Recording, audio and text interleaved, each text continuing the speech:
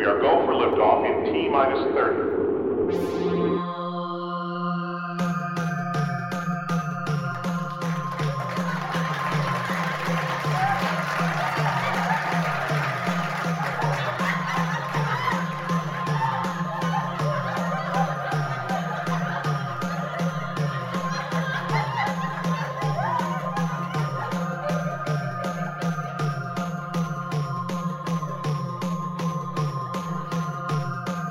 It's the Weiliotis podcast. I like it.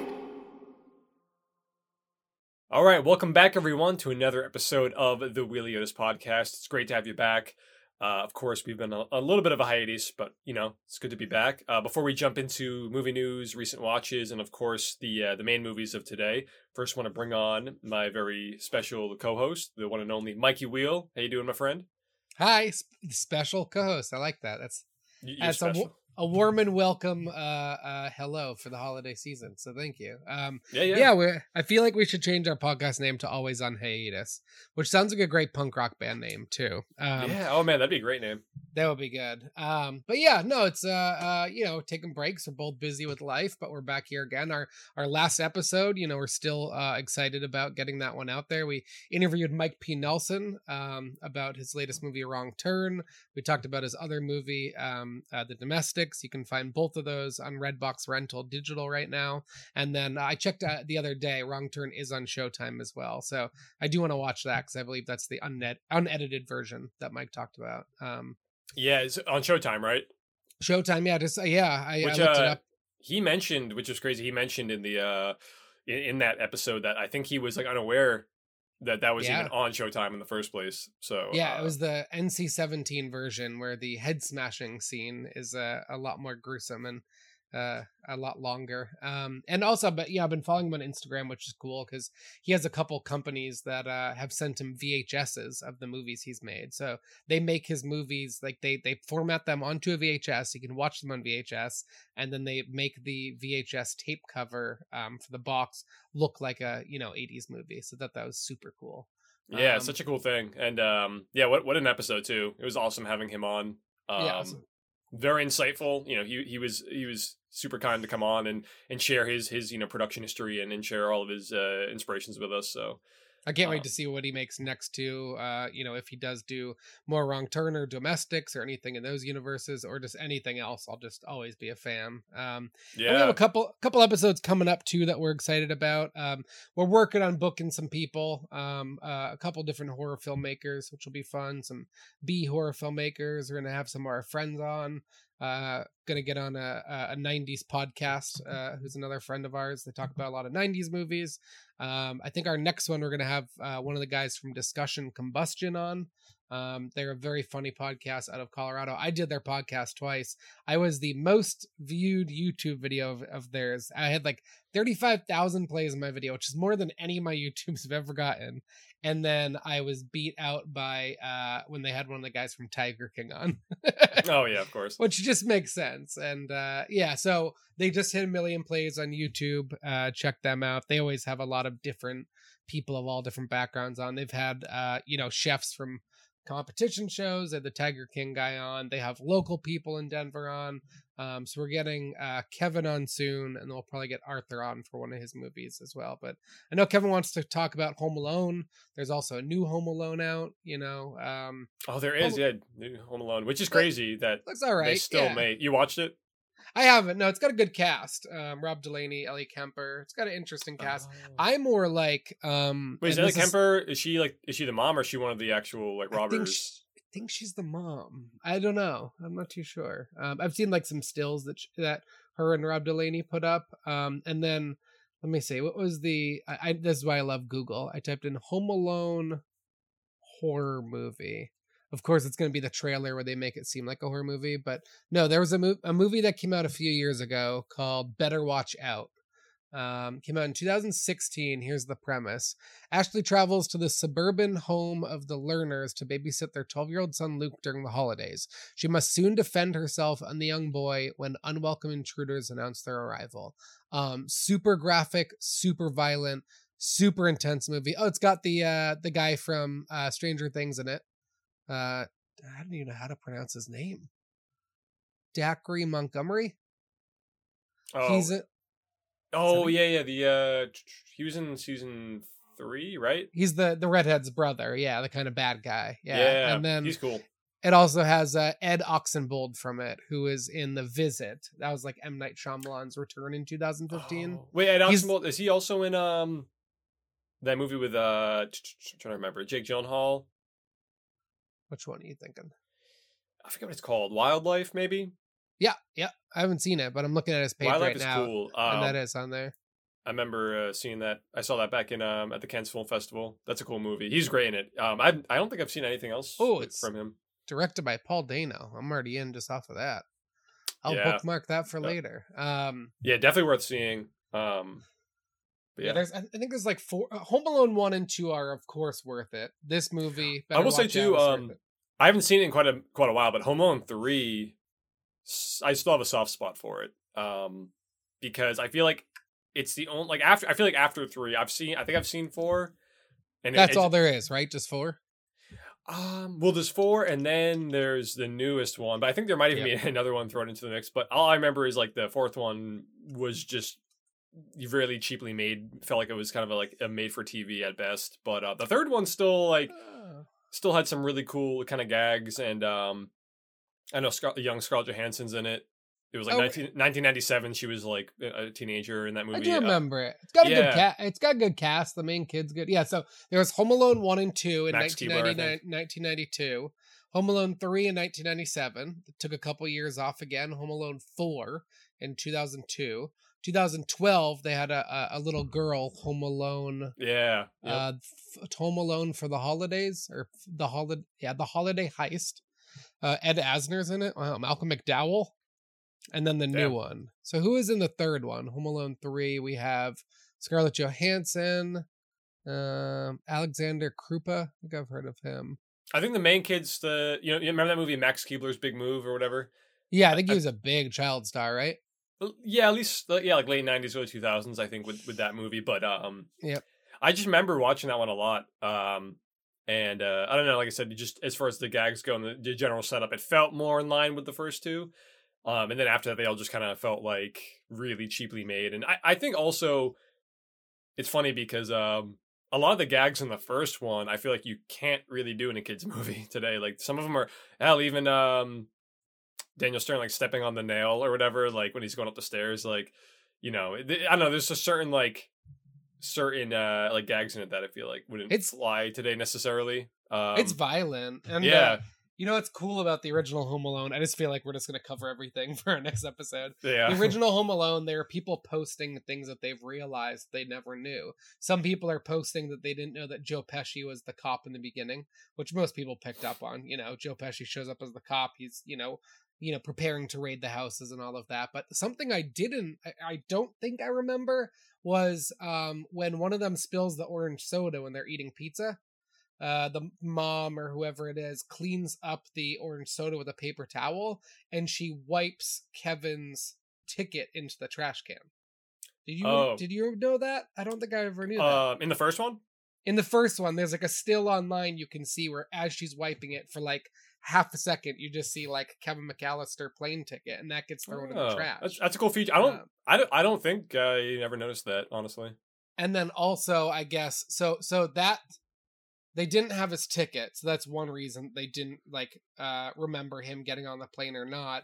And then the second kind of background of it is that, what was it? It was something about when they were getting on the plane, there was another kid lost at the airport that was in their group. So when they were doing the head count, they counted enough people, but didn't realize the other kid was not Kevin.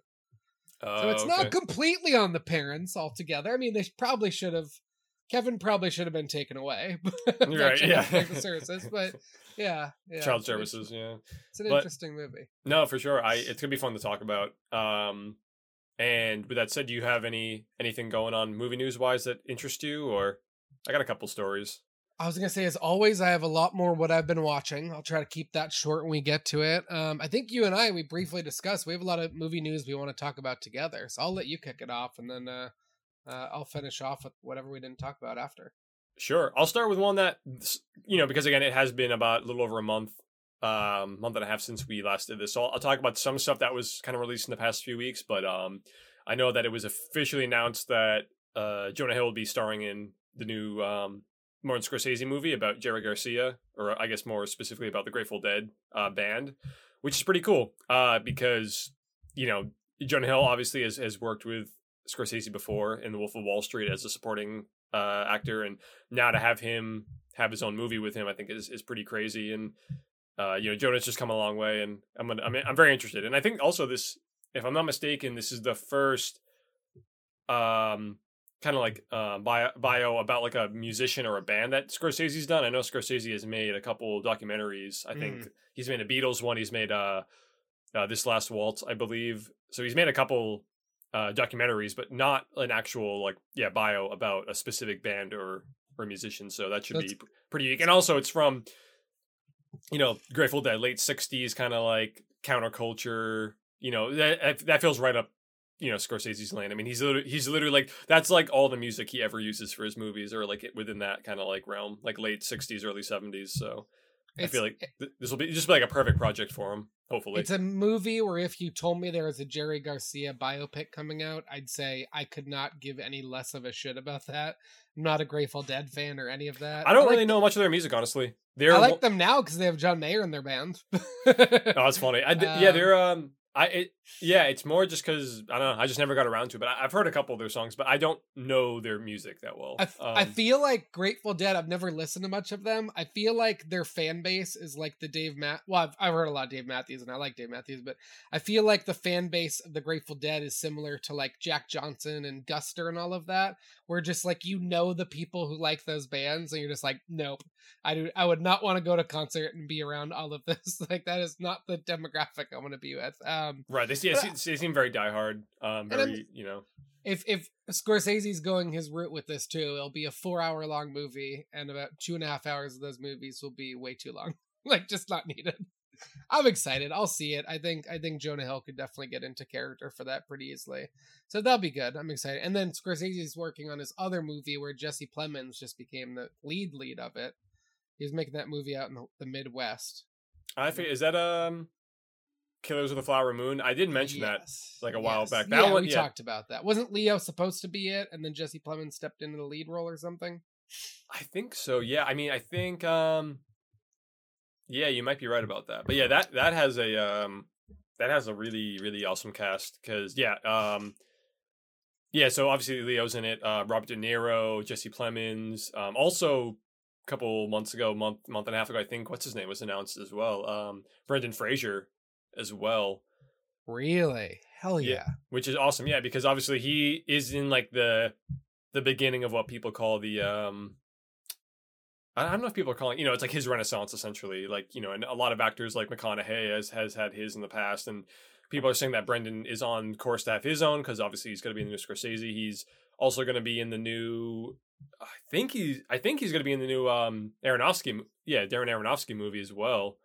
I'm sorry, I saw a list the other day that was, I don't even remember what the list was. It was like top 10. Oh, it was some very famous director talking about like the top 20 movies that he thinks everybody needs to see, and he put Mother on the list.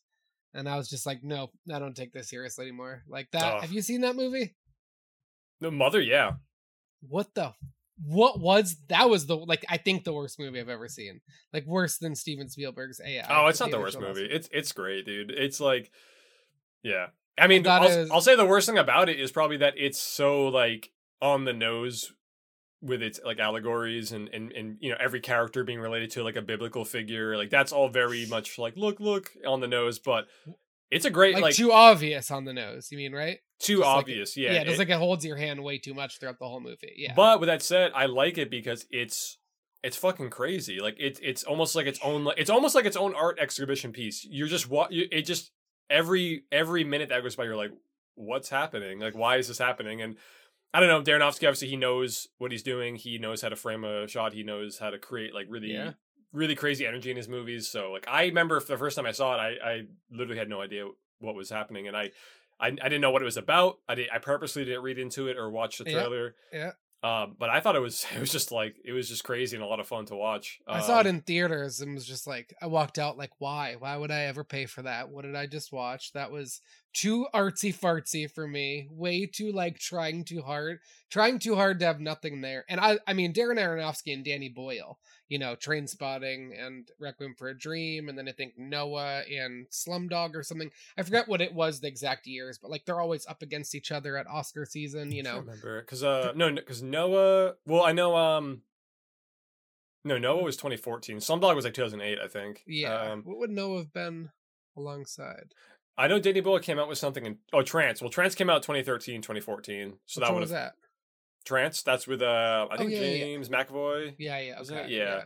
But I love the two of them. Just that one movie to me, I was like, him and Jennifer Lawrence are dating. They made a movie together. I can't wait to see this. And then I was just like, this is one of those, like, you do one for them and then you do one solely for you and nobody else in the world. What I liked about it was what I like about Aronofsky too. Just talking about how he does, I guess, other religious movies like Noah is how he made Noah. He was in like 3rd grade or something. And I just remember reading about this and he like learned the story of Noah and was like, I want to make a movie about this one day and just like stuck with it. And then, made it in Hollywood and was like, hey guys, I want like hundreds of millions of dollars. I'm going to get Emma Watson.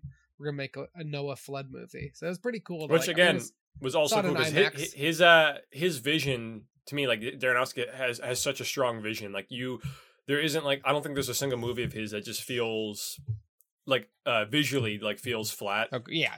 Like everything is like, this is Darren Aronofsky. So even Noah I liked quite a bit, but yeah, no. But no, going back to Brendan Fraser, yeah, like I hope, like it's cool like to see him working with all these directors again and kind of coming back out. So I love Brendan Fraser. He's in some of my favorite episodes of Scrubs. If you have not seen those episodes, I don't want to give away anything. That's one thing. Nice. No, I've not seen much of Scrubs, but I probably should watch it. It's one of those shows I should go back and watch because you're like the 10th person that has told me to watch it. Free on Hulu, baby. Free on Hulu if you pay for Hulu. Yes, I mean, what else? I just want to wrap up too with Jesse Plemons and all of that. Jesse Plemons is just in a movie called Power of the Dog. It's a Netflix original movie. It's not my speed for a movie. I'll probably watch it just because it's Benedict, it's Kirsten Dunst, it's Jesse Plemons. One of the cool things Cumberbatch too, right? Yeah, so Cumberbatch, I believe, gave himself tobacco poisoning twice on set of the movie because he had to like chew tobacco. Damn. And like just how do you get tobacco poisoning? I have no idea, but I remember reading about that. And then Kirsten Dunst and Benedict Cumberbatch didn't talk to each other the whole time they were making the movie. Because I guess I think the movie is their brothers. Jesse Plemons marries Kirsten Dunst. Benedict Cumberbatch does not like his brother's sister. So like on set, I think they were like very rude to each other or just very like they didn't pay attention to each other. And then after it wrapped, it was like, hey, good, interesting. Good working with you. I definitely want to check it out. I don't know much about the director, Jane Campion. I've heard her name brought up so many times. She has pretty big filmography. But yeah, I don't know much about her, but I'll definitely check it out. And you said it's on Netflix? Netflix original movie. Yep. Oh, yeah. Cool. Yeah, I'll definitely check that out. Yeah, and I guess another bit of very recent news. The other day, new trailer for Sonic the Hedgehog 2 came out. And I can't believe it was that quick. I know, really, seriously. And we talked about it in another episode because we really liked the first one. Surprisingly, like even after all the stuff that went through with the redesigns and everything, like they'd end up producing something pretty funny. And I think it rode the line between being like kind of a cutesy family movie, but also still like for anyone that ever played Sonic or liked Sonic, it's still they didn't forget about the fans. And I fucking love Sonic, man. Like those games are awesome. I used to play. I mean, one of my friends, he introduced me. I remember way back in the day, Sega Genesis, and this was well after the Sega Genesis came out. But we were playing, the original game, Sonic and Tails, or not Sonic 1 through 3, and then Sonic and Knuckles, and Sonic Pinball is fantastic. Oh yeah, Sonic Pinball is awesome. Oh my god. I think we should bring up. We are going to do a video game movie podcast at some point because there's a new Mario movie coming out, which for that episode, we need to revisit the original Super Mario movie with John Leguizamo and fucking Yoshi. I mean, that movie is a train wreck of brilliance. It looks, I honestly, I've never watched it in full. I've seen bits of it, Yeah. And it just looks wild. I really want to watch it. And also, what's his name? So it's John Leguizamo is Luigi, right? And then John Hopkins, right? What's his name? Who's the bad guy? yeah, Dennis, it's Bob Hoskins, right? Bob Hoskins. Yeah. Bob Hoskins, which is crazy because that dude's a great actor. I'm definitely excited. And I'm also like most people, I'm like, what the fuck is the new Mario going to sound like with Chris Pratt playing him? It's animated, right? I think so. I think it's going to be fully animated. If they do it SpongeBob style, I'd be a little more excited. I watched the last SpongeBob recently. I think it's free on Paramount Plus. Mm-hmm. The last one, Sponge Out of Water. Just like the last one, it's like mixed with live action. And this one has Keanu Reeves playing a sage, dressed up in sage, and his name is Sage. And it's a couple other good cameos, and it's very funny, the SpongeBob movies. But the new Sonic, I can't wait for. I'm so excited that Jim Carrey's returning because he's one of those people that like you could definitely see him doing one Sonic and being like, nope, not touching a sequel. And then they're like, where do we go from here? But it's got Jim Carrey reprising his role. James Marsden's in it. Everybody's back in it. And then this one, Dr. Robotnik pulls in Knuckles as the other bad guy, and Sonic now pulls in Tails as his ally. So they're bringing in a lot of characters. And again, that's more in line with the games because it's funny. Yeah. I saw an article. I don't know if it was the AV Club or something, but they were like, oh, this new Sonic movie. They're like, they make Knuckles a villain, which is a departure from the games. And then all the comments were like, who the hell wrote this? Like, because I think up until Sonic Heroes, Knuckles was always the antagonist. Like, he was always against Sonic. So it's cool that they kept that. Obviously, Idris Elba, very unique choice. I love Idris, so that's kind of cool. Is he Knuckles? He's Knuckles, yeah. Who's Tails? I don't know. I haven't looked it up yet. I actually I was trying to figure out just by watching the trailer because his voice sounds very familiar. But he sounds great. They both sound great. And I'm also really happy. I mean, this was teased at the end of the first one, but Jim Carrey now looks like Eggman. He looks like Dr. Robotnik, like the actual true Robotnik. So it's awesome. It looks really fun. Colleen O'Shaughnessy. It looks like she's played Tails maybe in another animated show or something, but yeah, I guess she's a voiceover actor that they cast for this role. I'm cool. Super excited. I think they shot themselves in the foot with the first movie because with how bad the designs were, nobody was confident enough to see it. I mean, I do not know many people have seen Sonic the movie because they're like, oh, that piece of garbage with the thing and the thing. And I'm like, please try it. Like, I promise you it's really good. And everybody's like, nope. And I'm like, I laughed my ass off during the first half of that movie. It's extremely funny. And Baby Sonic in the beginning. It did pretty good though, right? Because I thought that this came out like a month before lockdown, pandemic and everything. And I remember it still made quite a bit of money. I think it still hit like 300 million or something on like a 90 million budget. And I was gonna say they're making a sequel already in 2 years. So I mean, Well, I think you're right though. Like I think that like that initial design and like it turned a lot of people off. But like us, I think most people I talk to are like, no, the final product was surprisingly good. And I think the second one honestly looks a lot better as far as again being more in line with the games. Some of the action looks really cool in it too. Like it's a good blend again of like CGI characters in like a real world setting. So I like how they introduced the coins and there's still the loop-de-loops and everything. So that part's really exciting about it too. I'm just gonna leave there we go. The screen. I just gotta set up my green screen behind me. You have anything else for movie news? Nothing. Spider-Man's crazy. coming out. Spider-Man's coming out, I think, next week. The new one. Tom Holland just signed on for another trilogy of Spider-Man movies, which is super exciting. Still gotta watch them.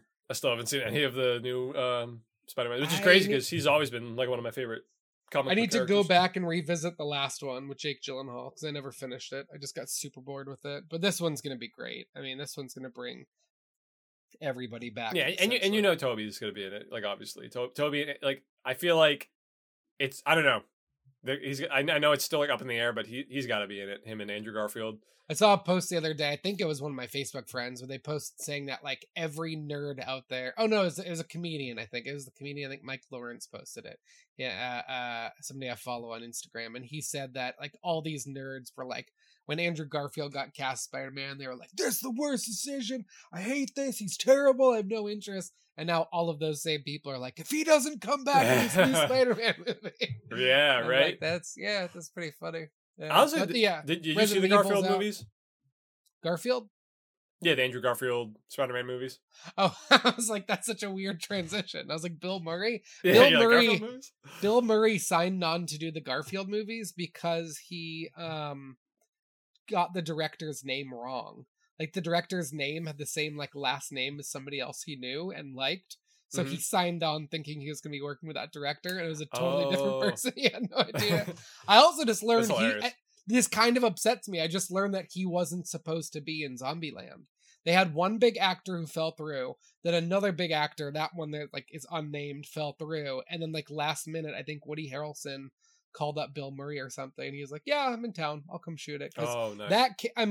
Two surprise cameos in the history of film: Tom Cruise in Tropic Thunder playing Les Grossman, and Bill Murray in Zombieland. I mean, I can't think of anything that has made me like laugh, cry, and almost wet myself more than that scene in Zombieland. Oh, it's classic, and I think that's what you just said there about how it was so last minute. I think that's part of like the brilliance of it, where they just had like, they wasn't like planned. It just was like quick on your feet. Oh shit, we have access to Bill Murray. Let's obviously make this happen. Could you imagine it any other way? Like in any other alternate universe, if it were anybody else, it could have been the best actors ever, actresses, and I would have been like, yeah, it would have been better as Bill I know, it'd have to be like somebody else that's an enigma like Bill Murray. I don't know. It'd have to be like Al Pacino or something. But now you're right. Nobody's like Bill Murray. So Bill Murray. I mean, you and I could get Bill Murray in one of our movies.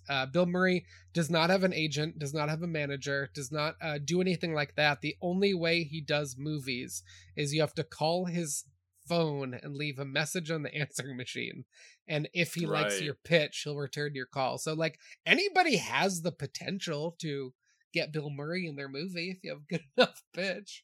In the words of Jonah Hill and Channing Tatum in 21 Jump Street, you do have the right to be an attorney. Yeah, right. Yeah. God, those movies, man. So what do you have for what you been watching? What do you besides Breaking Bad, of course? Yeah, surprisingly, I've been watching more shows. I'll get to those in a sec. But movie wise, yeah, there's been a lot of new movies I've watched in the past month or so. Actually, I'm gonna bring up a list here because I want to kind of go in order. But I know one of them I saw was Eternals, new MCU movie. How was it? Honestly, pretty good. Worth seeing, yeah. I would say so. I mean, I have such a like tumultuous like relationship with these movies because like I'm like, I don't know. I know it's funny because they're all like so well received. All these movies get like critical acclaim, and yet I feel like they get forgotten about pretty easily. Like because Shang-Chi was fine, but again, like I don't really remember too much from it, honestly. Whoa. I was gonna bring up seeing Shang-Chi. You thought it was fine and you don't remember? It just came out. You forgot about it already? I mean, I remember some stuff about it, but like, I'll say this much. Visually, Shang-Chi might be one of the better MCU movies. I have not seen the new Mulan movie. I have no interest in the new Mulan live action. I haven't seen the live action. No, same. I'm not interested in any of those. The live action Lion King I thought was garbage. Anyway, that being said, I haven't seen the new Mulan movie. I know they don't have the little cricket in it, or the dragon, I don't think. But I feel like Shang-Chi, they should have used half of that movie to make the new live action Mulan, because the dragons were cool. I mean, like, I loved it. I loved it because I just finished watching Kim's Convenience with the star of Shang-Chi. Awkwafina, I think she's a funny She's good in it. I like her as the sidekick in movies. I didn't know if I was going to love her as like a whole entire like main character. I mean, she adds a lot of humor to it. He adds a lot of humor. Her becoming an Avenger now, I think is super exciting. I thought there was going to be some twist in there where like she was born into it, but like, nope, she just learned some archery and is now an Avenger. All right. Well, I'll say this much. I think I really like the sort of dynamic between Shang-Chi and like his father. Like there's a good, super interesting. Yeah, there's a good dynamic there. I wish it maybe was a little bit more. I don't know. There was a little more to it, but I don't know. I guess my biggest thing with it. Okay, maybe this movie is more than just fine, but I guess my issue, like with most MC movies, it just has to follow suit. They all have to kind of they all have to fit into this grander universe. And to me, like, not that that's inherently a problem, but when you do that, you literally have to, you kind of forsake your own identity. You forsake the identity of an individual movie. And I don't know, these movies tend to just kind of feel like maybe a little bit too similar. And again, follow that template. They all kind of have similar sounding jokes. I don't know, the structure is just too similar in a lot of these movies. So it's like, I don't know. That's why, again, that's kind of why I like Eternals a little bit more, even though Eternals still has a lot of issues with it. Kumail Nanjiani, that's why I wanted to see Eternals. And he's great. It also has the first gay Avengers, right? Gay Avenger? Or first male and male man-on-man. Yeah, so that's within Brian Terry Henry's character.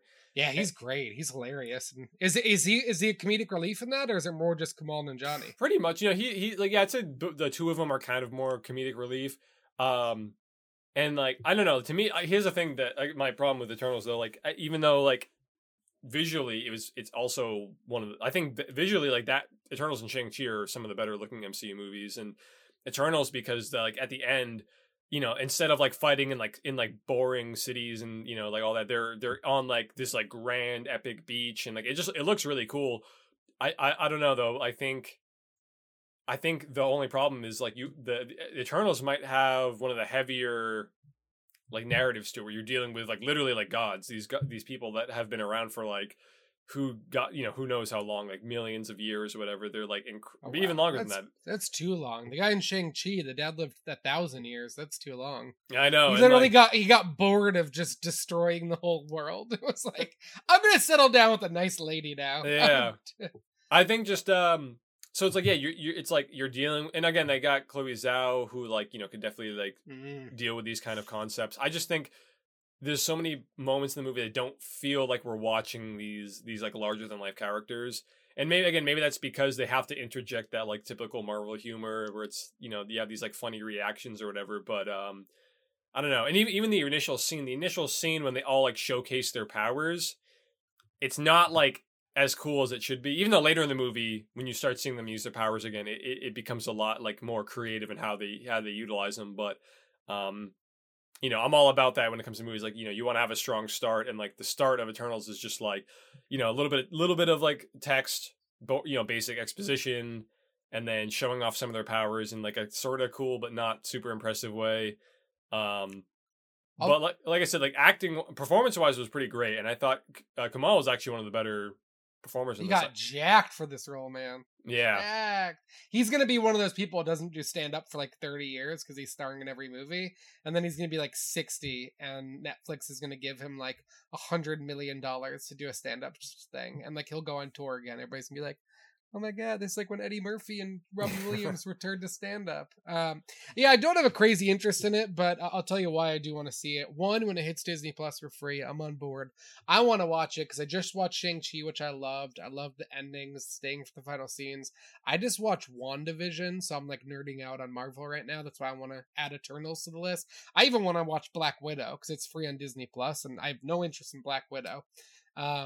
Just like Hawkeye and Black Widow to me sound like the two most boring things in the world. Well, Hawkeye looks kind of cool just because it looks like a departure from everything, but I haven't seen the trailer, so I'm sure it looks cool. Maybe I'll go back. I like Haley Steinfeld and whatever, but like to me, that's like having a Harry Potter spin-off about two moguls in Harry Potter.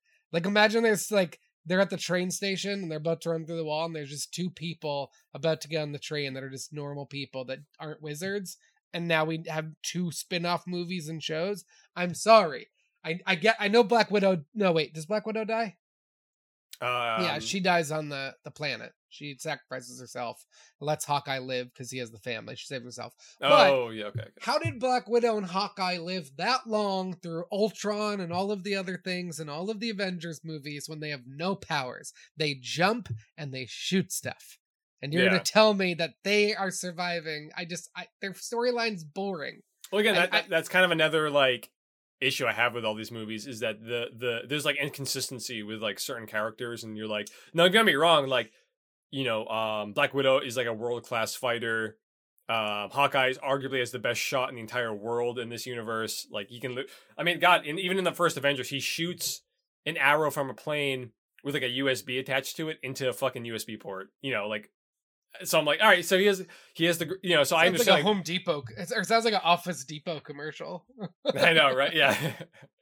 But you know, I know what you're saying that you're like, despite being world-class fighters, like, yeah, they don't have special, they can't create shields in front of them. They can't blast crazy atomic power. They can't do any of that kind of stuff. So it's like, how have they survived this long, I guess, is a good point.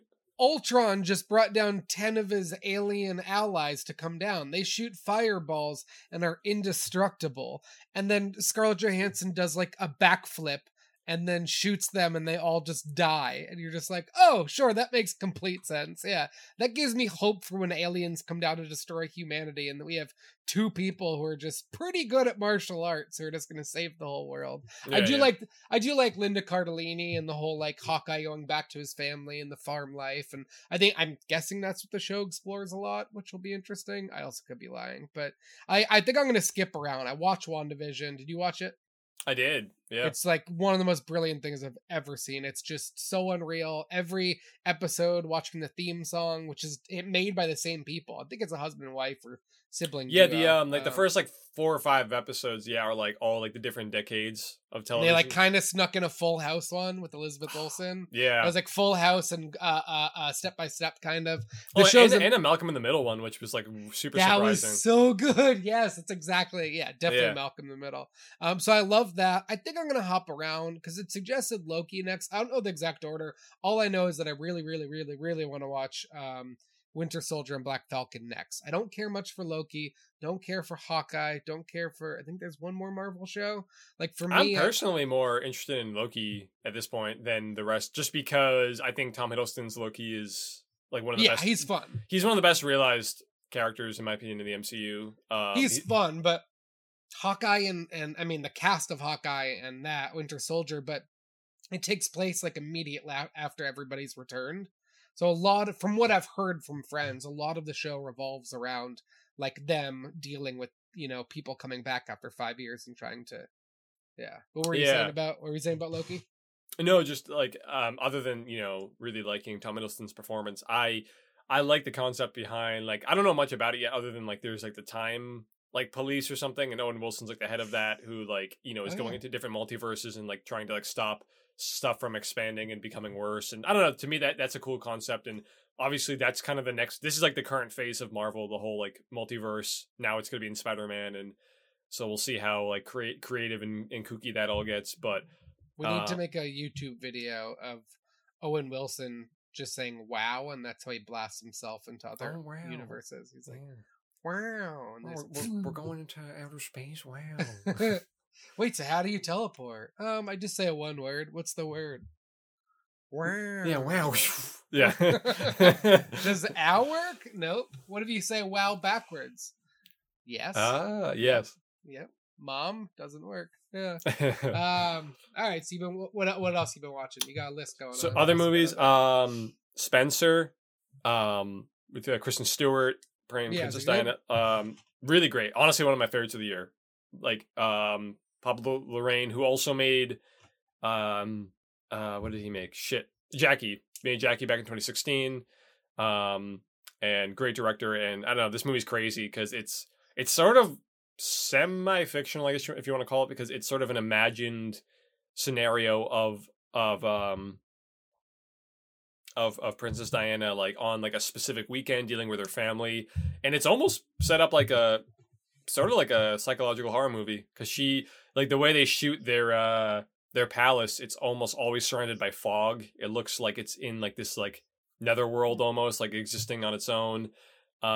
She obviously is having a hard time sticking with the traditions of her family. It's kind of eating her, tearing her apart.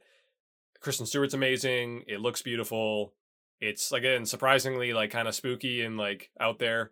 I really love that one. Also, I was going to ask that what it covers. Like, I didn't know if it was like up to her death or just like one event or her whole life. I think it's actually like 4 or 5 years before her death, and it's not a traditional biop, like, in any way. It doesn't follow her from childhood until her death or anything. It's just as one, which I like more because I think it gives more reign for Kristen Stewart to really tap into the character and not have to rush through all these like different scenarios or different events in her life. But yeah, it's cool. And obviously it's like super anti like like her family and everything, which I thought was interesting. Like they don't like all of her family, they mostly showcase in this kind of like in this light of always being unaccepting of her and not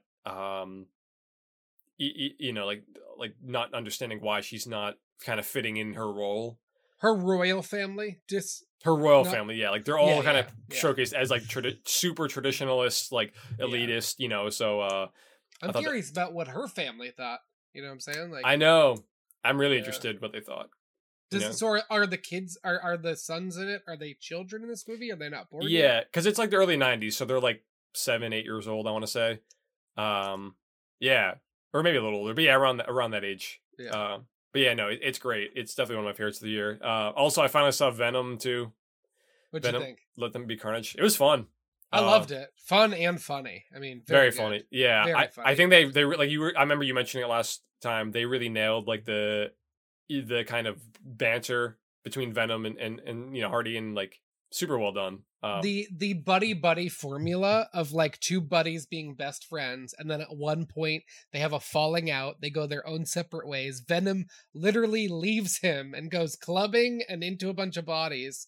Who everybody dies who can't take care of Venom and be have Venom, but it's literally the buddy recipe, like the trope of the buddy comedy of like they're best friends, then they have a falling out, and then they realize that they truly do need each other, and then they come back together at the end. Like it's very unique and just so funny. And what I like about it is like he still doesn't know how to control Venom.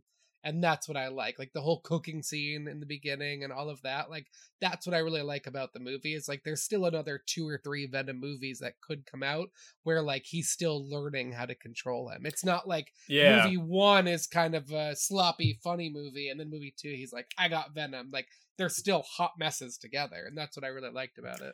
Yeah, which is great because that's unique. That's more interesting to watch. And you're right. I know there's, like Venom mentions at one point that the only, he needs brains to survive. Basically, that's like, there's like a chemical, there's some kind of something in brains and chocolate for some reason that like enable, it's like, it's his food. It's the only thing he can eat that sustains his life.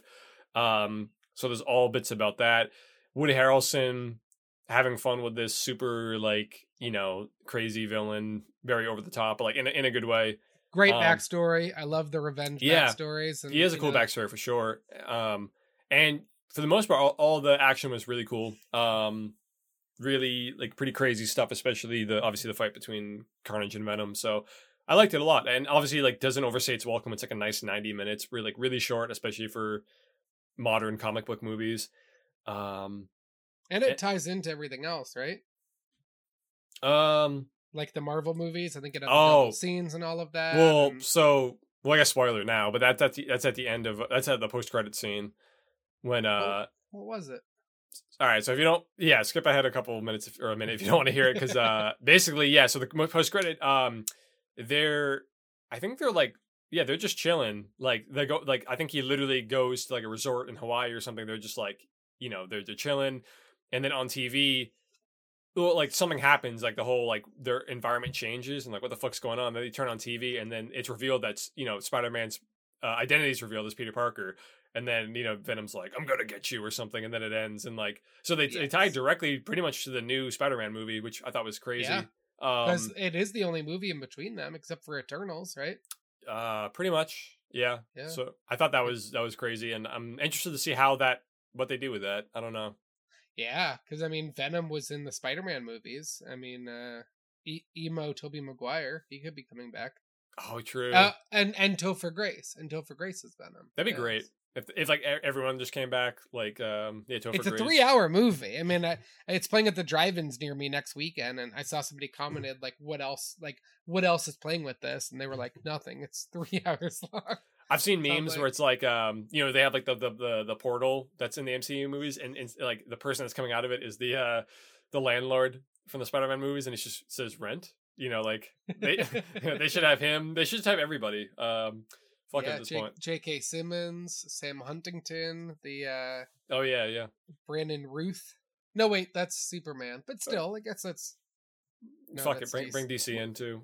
Merge it I don't all. know, yeah. To where it's all headed anyway, I guess. But no, that movie was cool. And then just to say quickly, other stuff I've seen very recently. I saw Come On, which is the new Joaquin Phoenix movie. That was sweet. Really nice movie. Him with the little kid, right? I've seen a couple ads about it. Yeah, it's really nice. Mike Mills, really good director. Encanto, new Disney movie. That was really fun. That was a very sweet movie too. Music by what's his name? Manuel. Yeah. Lin-Manuel Miranda. Yeah, he does every Disney movie now. Yeah, he's great. His music is very good. And then one of the last movies, or I saw 2 movies very recently. I saw Benedetta, which is a new Paul Verhoeven movie. It's like a sexy, provocative nun movie. It was awesome. And then Sorry, what? Yeah, it's a sexy, provocative nun movie.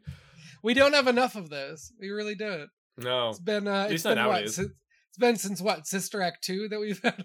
Yeah. No, Paul Verhoeven's awesome, man. Like, what are you saying? I want to say bless you. Is that the director's name or is that the Paul genre? Verhoeven? Motherfucking RoboCop and Total Recall? Come on, like. Sorry, Paul Verhoeven. Yeah. It sounds like you're trying to speak Swedish. Paul Verhoeven. How many names? How many words is it? 3? 2. Paul. You know the name Paul. You've probably heard that before. Yeah. And then Verhoeven. Verhoeven. Yeah. It's spelled. Look here. It's like Ver, and then like ho, like you're a hoe, HOE, and then. Of course. Yeah. Well, that's how you. No, HOE is how you spell the garden tool. Oh, that's right. That's right. Yes, so yes. So you just called me a garden tool, which is actually functioning and helps feed the world. So thank you.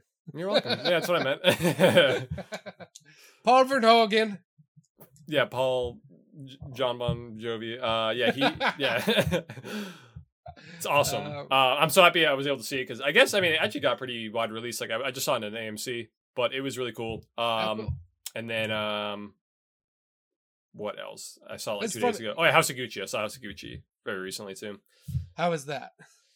Overall, I had a lot of fun with it. I don't think it's very long. It's like over 2.5 hours. I don't think its runtime was justified, even though I know there's a lot they could. There's a lot of history within Gucci that they could have worked with. But in this case, I don't know. It's weird what they decided to focus on. Although I will say, like, everyone for the most part is pretty great in it. Lady Gaga, really good in it. Same with Adam Driver, Al Pacino, Jared Leto. You know what? Even Jared, I'll give him credit. He was because he was technically one of the only real empathetic characters in it. Like Are you not a Jared Leto fan?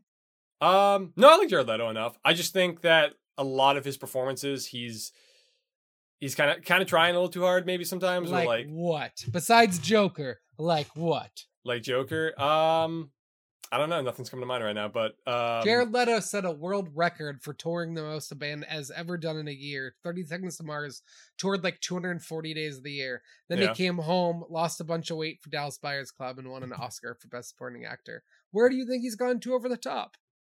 Well, hey, let me talk about House of Gucci. Like he, like I say, he's like one of the only empathetic characters in it because he's the only one that isn't really conniving. Everyone else is out for blood. Everyone else is trying to steal something. He's the only one that basically he's just a part. He's the black sheep of the family. Like he has his own ideas for like the designs he wants to implement within the company, but his own father, his uncle, nobody takes his work seriously. He ends up getting fucked over. So like I kind of like that, and he plays that pretty well. I just think his accent in it is a little distracting at times. Because it's a little too, like bippity boppity, like it's just, sometimes it feels a little too like stereotypical, I guess. But I liked him enough. Like, here's the thing. I do like Jared Leto. Like, there's plenty of performances from him. I love Requiem for a Dream. We were just talking about that earlier. But like American Psycho. Oh, true. He's great in American Psycho. But I don't know, like. It's movies like this where I don't know. Again, it's just like too much at times. Like the makeup, the fat suit, like his accent. Like sometimes it's just like okay, like I get what you're trying to do. And but no, I'm not trying to disrespect Leto. I like Leto. I have zero interest in the movie. Like, I don't even think I'll watch it when it's free. It's just, yeah. The whole movie seems overly dramatic. I love Stephanie, Lady Gaga. I think she's a fantastic actress. I loved A Star Is Born. I think she'll be one of those people who doesn't do music for 10 years because she just moves fully into acting. But once I saw the trailer of her like make with the cappuccino on the ski mountain, and she was like, some people think that I'm rather dooby, and I was like, nope, zero interest in this movie. Like, it seems like a soap opera, the whole movie. Well, I'll say like that's the weird part. I feel like it's trying to be two different movies. It almost wants to be like a Scorsese level like crime epic, but it also wants to be this like self-referential, like kind of like silly, over the top movie about these like larger than life characters, which is fine. But I don't feel like it ever merges the two that well. Like, there's times where it's like, oh yeah, I forgot we're supposed to be this serious, like, crime dramatic movie. Let's get back into that. And then, oh wait, but no, this movie's also trying to be, like, kind of silly and, like, over the top. So it doesn't do the greatest job at that. But, like, it's obviously fun to watch. Al Pacino's great in it. Everyone's great in it. I think everyone is having a lot of fun and doing their thing in it. Does Al Pacino go, hoo-ha?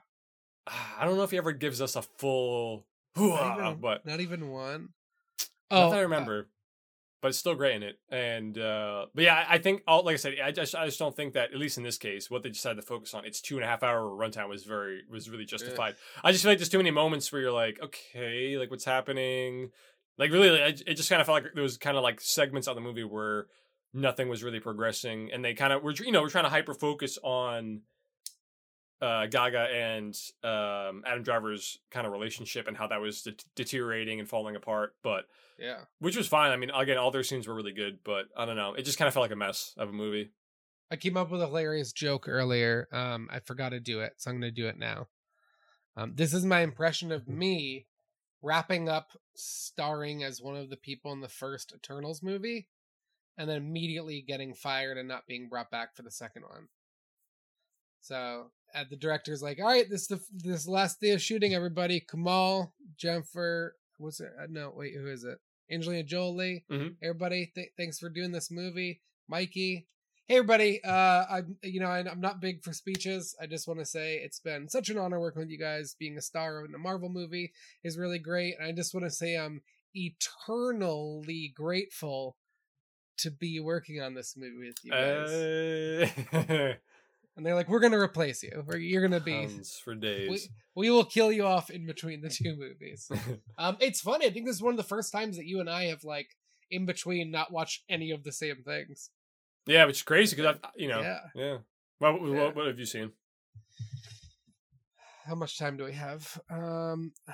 God, so many. Every once in a while, I want to put together a list of everything I'm watching, and then like be like, "Hey, here's the list." But so I watched Zola because it was free on something. And I was like, yeah. All right, I liked it. Good, like 16-minute movie, exactly what it should be.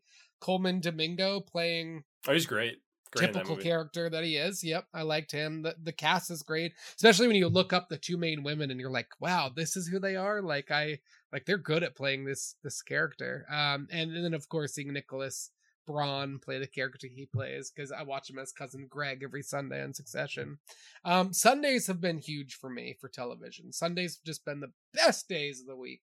I used to hate Sundays. I only consider weekends as Saturday and Friday night, because there's like the time off, and then Sunday you do chores all day and think about how you have to go back to work. So for me, Sunday has been great recently because you have Dexter, Dark Passenger, which is fantastic. I'm really liking it.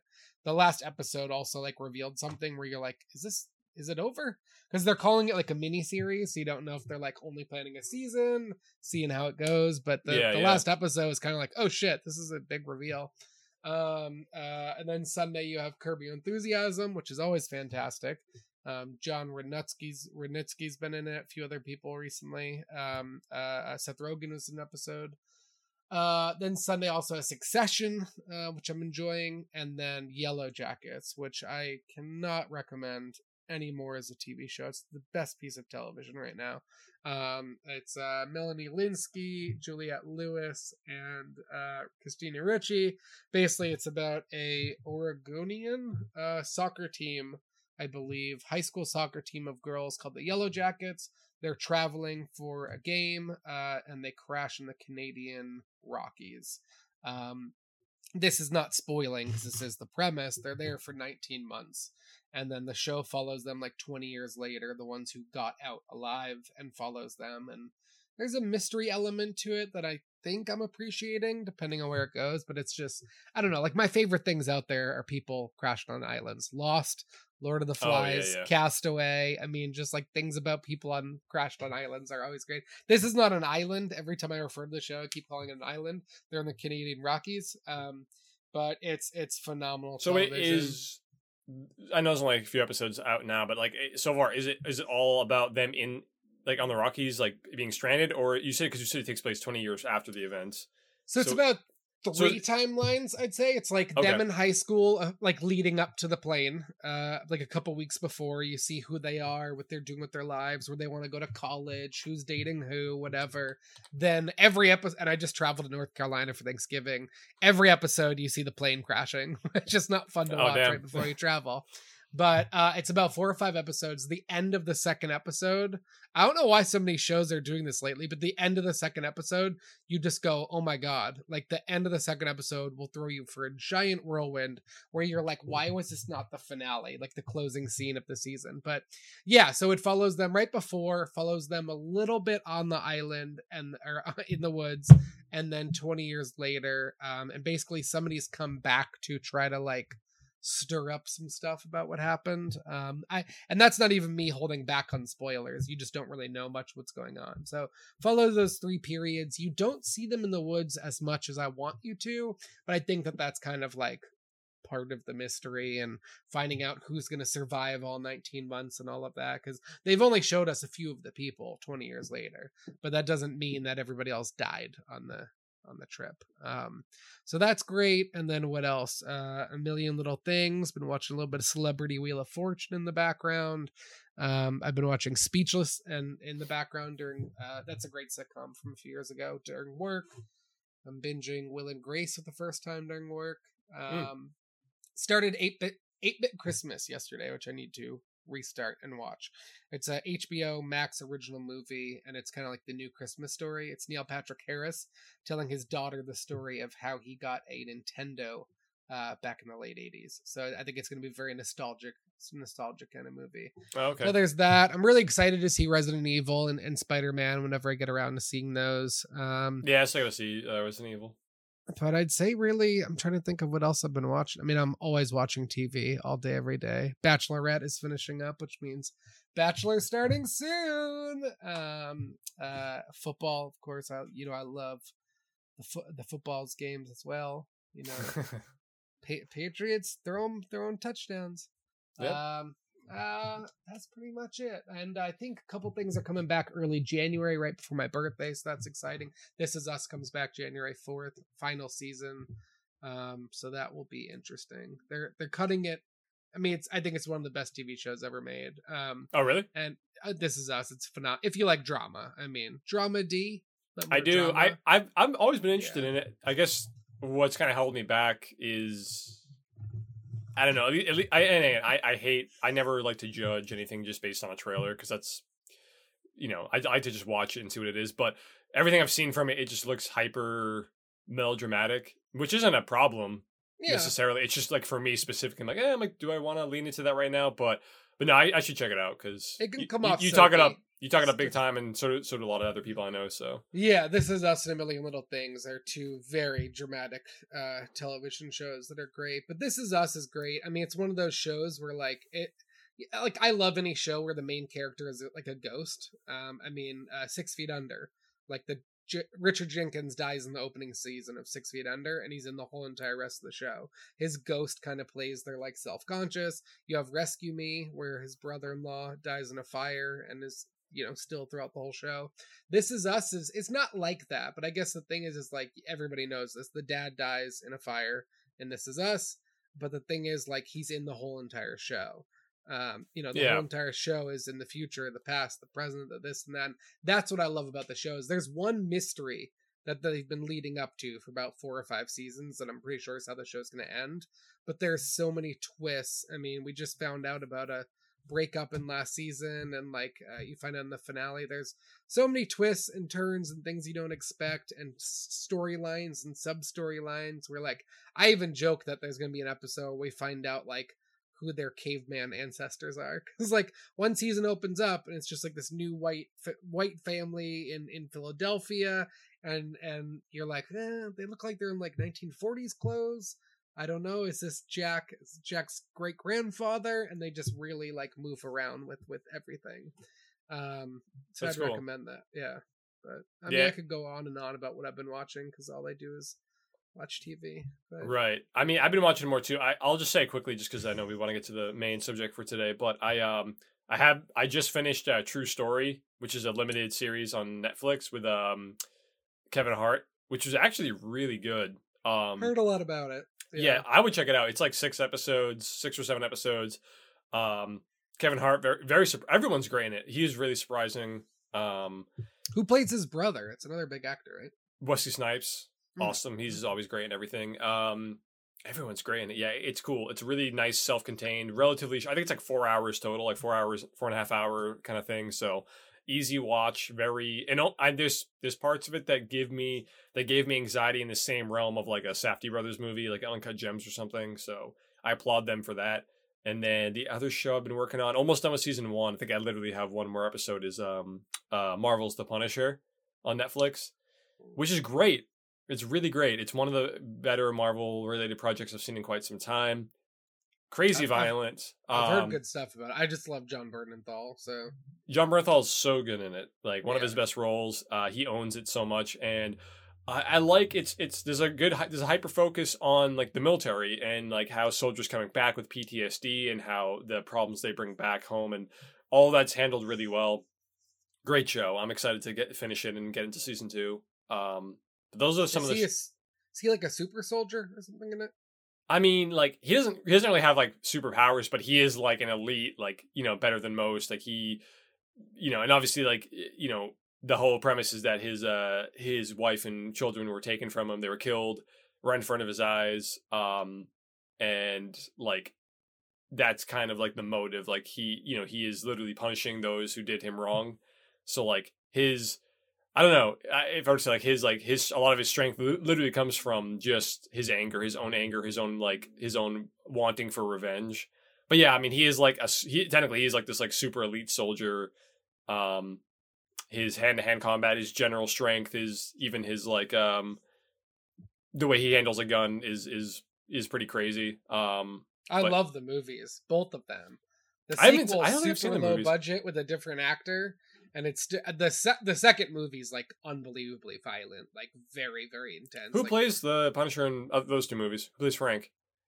First one, I believe, is Thomas Jane, and John Travolta's the bad guy. Oh shit! Okay, I have no idea about Punisher 2. I'm telling you, it's super low budget. If you ever want a really fun movie, Smokin' Aces. It's a good kind of violent heist movie in Vegas. That's another movie that got a sequel, and the sequel is very low budget as well, but a lot of fun. So let's see what the original was. Original was Thomas Jane, John Travolta. Yep, good cast. Samantha Mathis. And then let me look up. I don't even know who plays him in the sequel. Let's see, The Punisher. But the second one, I just remember watching and being this is unbelievably violent. I've never. Punisher Warzone. Oh yeah, Warzone came out in 2008, and that one is Ray Stevenson, Dominic West. Nobody I really know, but it was good. Dominic West is a good actor. Yeah, good cast, but yeah. So before we talk about what we're really here for and kind of introduce the theme of today, I wanted to bring up our sponsors. This is our 17th episode. We have 2 sponsors, so we're very excited. Our first sponsor, water. Classic water. I have some Classic right here. Water. You can see it because of the green screen I'm using. But it's there, trust me. Quality H2O. It's what Adam Sandler promoted a lot in that movie he did, Big Daddy. Oh, yeah. Shampoo is better. And then I have a card here a note from our second sponsor, which is super exciting. In between our hiatus, during our hiatus from last episode and this episode, we get a brand new sponsor to the Weiliotis podcast, and that sponsor is Trees. So we're super excited to have them helping us out, being a part of it. I have to read this from them legally. Trees. Some are big, some are tall, some are large, some are small trees. So yeah, excited to have them be a part of it. Do you know I don't know, is there a website we're supposed to promote? I don't know about a website, but I think that, they mentioned just, if you go outside, you might see some. Yeah. You can find them anywhere. You can get them anywhere. They help us breathe. So that's pretty exciting. Yeah. Oh yeah. Great sponsor. Very good to have on the podcast. Yeah. I think everybody loves trees. So that's exciting. But today's theme, we've been working on this, I think, since last Halloween. But today's theme, we're going to try to probably do a few more of these throughout our sessions. But basically the theme today was, hey, Tom, what's the most disturbing movie you've ever seen? Mikey, what's the most disturbing movie you've ever seen? All right, let's watch them and talk about them. So just a brief introduction. My background, as you can see above me, is from a 1980s movie called Society that Tom had me watch. And his is from a French-Canadian horror film called Martyrs that I had him watch. So we both came out with this a while back, and a little bit of a double feature kind of deal, talking about two movies that we each recommended. And like I said, it's in this case, it's two really kind of disturbing, fucked up movies that we have seen, but the other hasn't. So like that stuck with us. So my first time watching Martyrs, long time coming because I've heard about this movie forever. And then Mikey's first time watching Society. Did you watch? Let's talk about like initial reactions, but what'd you think when you first started looking into it? Like, you knew of Martyrs, I didn't know of Society. Did you rewatch Society before we did this podcast episode? I did actually. Yeah, I did not rewatch Martyrs, so I like to think of this episode and our last episode as therapy. For me, the first Wrong Turn movie, the 2003 one, that and Hills Have Eyes have given me like some of the worst nightmares I've ever had for movies that just stuck with me. Yeah. Just growing up in New Hampshire, growing up in the woods, and just being right there. Martyrs, I would say, is the most disturbing movie I've ever seen. And I live to go see The Green Inferno and Midsummer and the movies that are on the top rated, most disturbing banned movies, and people were vomiting, getting carried out on stretchers and fainting. I live for those movies. Martyrs, I guess my brief history is my sister worked at a video store when we were kids growing up. She would always bring home, movies before they came out. My mom raised us on ghosts and aliens and Twilight Zone and all, vampires. So I don't know if it was 2008. So I was just entering college. I don't know if my sister was still at the video store. I don't know if those existed then. I don't remember. But I remember my sister brought home Martyrs, and me, my mom, and sister sat down to watch it. Dad's not into horror, so we watched it. And the whole entire movie was gruesome, hard to watch, really disturbing. I remember looking at my sister and being like, this is too much. Like, why would, like, you've brought home a lot of, like, fun, messed up movies. I don't know why you did this. And then... So, yeah, you watched this with your whole family? My mom and sister, yep. Nice. Wait, how old were you guys? So, it's 2008, so I was, like, 22 maybe or something. Okay. Yeah.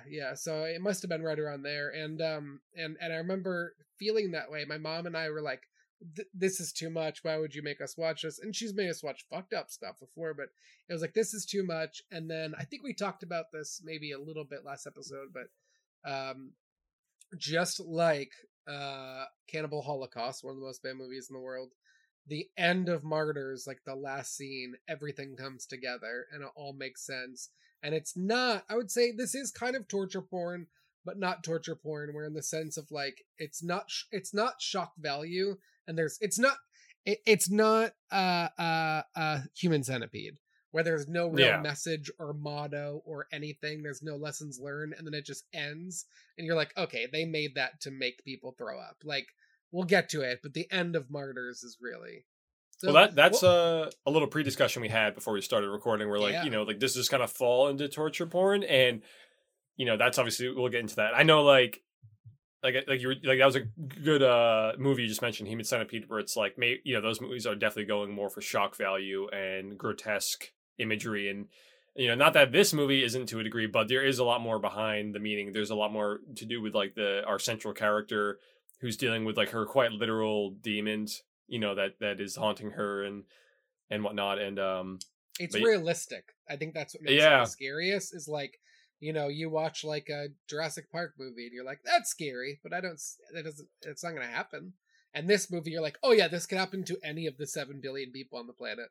Exactly. And I think, well, it's interesting too. I didn't even realize this until like very recently, until we started planning to record this, that, we both recommended both these movies, but we did not intend that both these movies would have some similarities as far as like both involving like kind of the rich elite who are like controlling the lower classes, because that's like kind of a prominent theme in both these movies to very different degrees, but that's still like a central thing in both societal wealth and privilege and the high class just doing whatever they want because they can. There's no punishment for them. And maybe society, it's a little bit more out there, it's a little bit more like, especially nowadays, it's more almost like conspiratorial. I could see someone like nowadays being like, the rich are, they're literally sucking our blood, and so they can stay alive for hundreds of years, and then it's not far from lizard people and all of that. I mean, I could see society being a real thing. Like I could see that being also. Well, I guess so much the execution is like at the end, it's grotesque, but it's more on like the over the top silly way. But then in Martyrs, there's a lot of philosophical questions that are posed at the end, and about like the afterlife, about why they're doing this in the first place, and obviously they're all fucked up for doing this, but they have their reasons for doing it, even though they try to justify why they're doing it, at least. So how would you describe Martyrs? Like, if you were to pitch it to somebody, like what would be your synopsis? What would be your tagline, how would you explain it? I would say being tormented by, we're following someone who's tormented by their past, and they try to reclaim, take something back from what was stolen from them, only to uncover more fucked up, more horrible and cruel truths. That's probably the best way to put it, because the movie starts off with like we see we see like a young girl. She's running out of like a factory, out of some mill or whatever, bloody, horrified, screaming, crying. And then we cut years later. She's, I don't know, like 10, 15 years later, she's now an adult, and she seeks revenge on those who kidnapped her and were tormenting her. And so it starts off kind of like a pretty typical like revenge movie. And very quickly does she kill the people who we at least assume tormented her, who were the ones that captured her and tortured her. For at this point, we don't know why. We don't know why these people did it. We don't know why she was tortured. We don't know any of the meaning behind it other than people be fucked up. And then so she kills. It's like a family now. This mother, father, and the two kids. So one of them being, what's his name? Hold on, it'll come to me. He's a director. He made Lawrence Anyways, Mommy. He was in It Chapter 2. He died in the beginning of It Chapter 2. What the fuck's his name? Hold on. Let me see what it is. It is... Oh, Xavier Dolan. Yes, he's the kid. He's the teenage son that dies in it. I forgot. Like I said, I didn't rewatch it because I don't think I want to ever watch this movie again. It's like hard Joker. to watch. It's like Joaquin Phoenix Joker. Like I loved Joker, Joaquin Phoenix, but like it's so hard to watch and depressing, and just it sticks with you for like days after you watch it, and you're like, one's good enough. One's enough. And I've only seen the Joker once too, and I loved it, but it was a hard watch. I mean, and Martyrs too, I just want to point out, is a 2-part movie, kind of like yes, very much, kind of like Wrong Turn, the new Wrong Turn. Wrong Turn is a final girl film for part of it, and then it's a survival movie, it's a horror movie, it's everything. This movie is essentially, the first half is revenge movie, and then the second half is a torture movie, and it's just like very divided between like the two. They're very different movies and themes, and Yeah, it feels relentless, honestly, and in a good way. But like it's a lot to take in because again, we're at the start, right at the beginning, girl being tortured, and then she's an adult. She kills the entire family, including 2 kids, and like with a shotgun. So it's like just these brutal deaths. And then you're right. So like once that happens, we kind of quickly learn, and we see some imagery in the beginning, but we quickly learn that this main girl we're following, what's her name? Lucy, I believe. I think Lucy's the main girl. So Lucy, she has like quite literally like a demon. Jurin, it says Jurin. Jurin, let me see. Yeah, Lucy Jurin. So okay. Lucy, yeah, yep, got it. And then her friend who Anna. So Anna is kind of like tagging along. I don't think has any idea that she's actually going to kill these people. And that's kind of what starts this whole thing. But yeah. So after she kills them, she kind of starts like hitting her head, and she's talking to somebody in her. She's talking to like this. I don't even know what you call it, but yeah, it's basically like a demon, like a manifestation of all of her traumas, and it takes it takes the imagery we see is of this like, almost like a tortured person, like this like cut up demon who it just looks horrifying, and what did you think about that? Because for me, I liked it enough because obviously you're right, this might technically be one of the more like more realistic aspects of the movie. It's not like she kills these people and then it's like, all right, cool, like we're good now. Like she's trying to fix a part of herself. Like she's trying to literally like fix, like I think she even says at one point, she's like, is that enough? I killed them. Like it's over. And yet this unfortunate psychological demon in her mind is not satisfied. Like it's, obviously killing people, it didn't bring her the peace she thought it would. And that's what the whole first half of the movie is. Like you said, she's haunted by a literal demon. When she escaped the slaughterhouse where she was being tortured, you find out that she could have saved somebody else, but got afraid, or I think she wasn't able to cut her loose. So she wound up getting free. And then you find out, obviously the other woman was killed eventually in the slaughterhouse. Oh, yeah. So the person she had to leave behind. Yeah. And that person haunts her forever to the point where we'll just walk through the whole movie. That's the whole first half of the movie is her getting revenge and her just dealing with that literal thing on her shoulder, just that person haunting her and her guilty conscience. And it gets to the point where she winds up killing herself because she's like, I can't, I don't want to deal with this. Like I've killed this family. I could kill everybody that is held us responsible, but I'll never be able to forgive myself for not saving that other woman, which I probably could have done, but I was too scared or I was too selfish and wanted to get out, which puts us all into that same case. It's like one of those like, movies where it's like, yeah, if your best friend had, needed a heart transplant, you watch a movie where somebody's like, hey, I'm going to give my heart to you. And I'm going to like, and it's like, that's sweet. But like in real life, would you do that? Yeah. Like, if you're thrust into the moment, yeah. Would you make that hard choice? And there's one movie real quick I have to bring up. Oh my God. Joaquin Phoenix. And hold on, I think it's called Return to Paradise. I think we need to do that on an episode of this. Do you know this movie? 1998 film. It is starring Vince Vaughn, Joaquin Phoenix, and Anne Heche and Vera Farmiga. It is not based on a true story, I don't believe, but let me just tell you the plot. Okay, so basically, yep. Okay, 3 best friends go to Malaysia. They're all New York City, New Yorkers. They go to Malaysia and they just have some fun. They steal some bikes. They smoke some hash. They have a good time. Vince Vaughn and the other guy, played by David Conrad, go back to New York. Vince Vaughn's about to start a taxi company. They're all starting to get their lives, on track. And the Malaysian police, show up. And Joaquin Phoenix is there for an extra day. And they're like, we heard you stole some bikes. You're stupid tourists. This happens. You guys get drunk. You do stuff. We're going to take the bikes back. And then, we know you're leaving tomorrow. So it's all good. As they're leaving, they find a fire of hash burning. They bought a bunch of hash and they wound up just burning the rest of it. Mm-hmm. They find the hash and they arrest Joaquin Phoenix, and he is sentenced to a Malaysian prison for the rest of his life, where he's basically like beaten and just starved and just, it's a terrible, terrible prison that he's in. Anne Heche plays his sister, I believe, who's a lawyer. She sees him in the prison and then goes back to his two best friends. And it's like, listen, if both of you go back, his life sentence will be reduced to 33 years. If one of you goes back, his life sentence will be reduced to 50 years. However, you'll also have that same life sentence. So the whole entire movie is two guys in New York City about to start their lives. Like, do we go back and reduce his sentence and throw our lives away?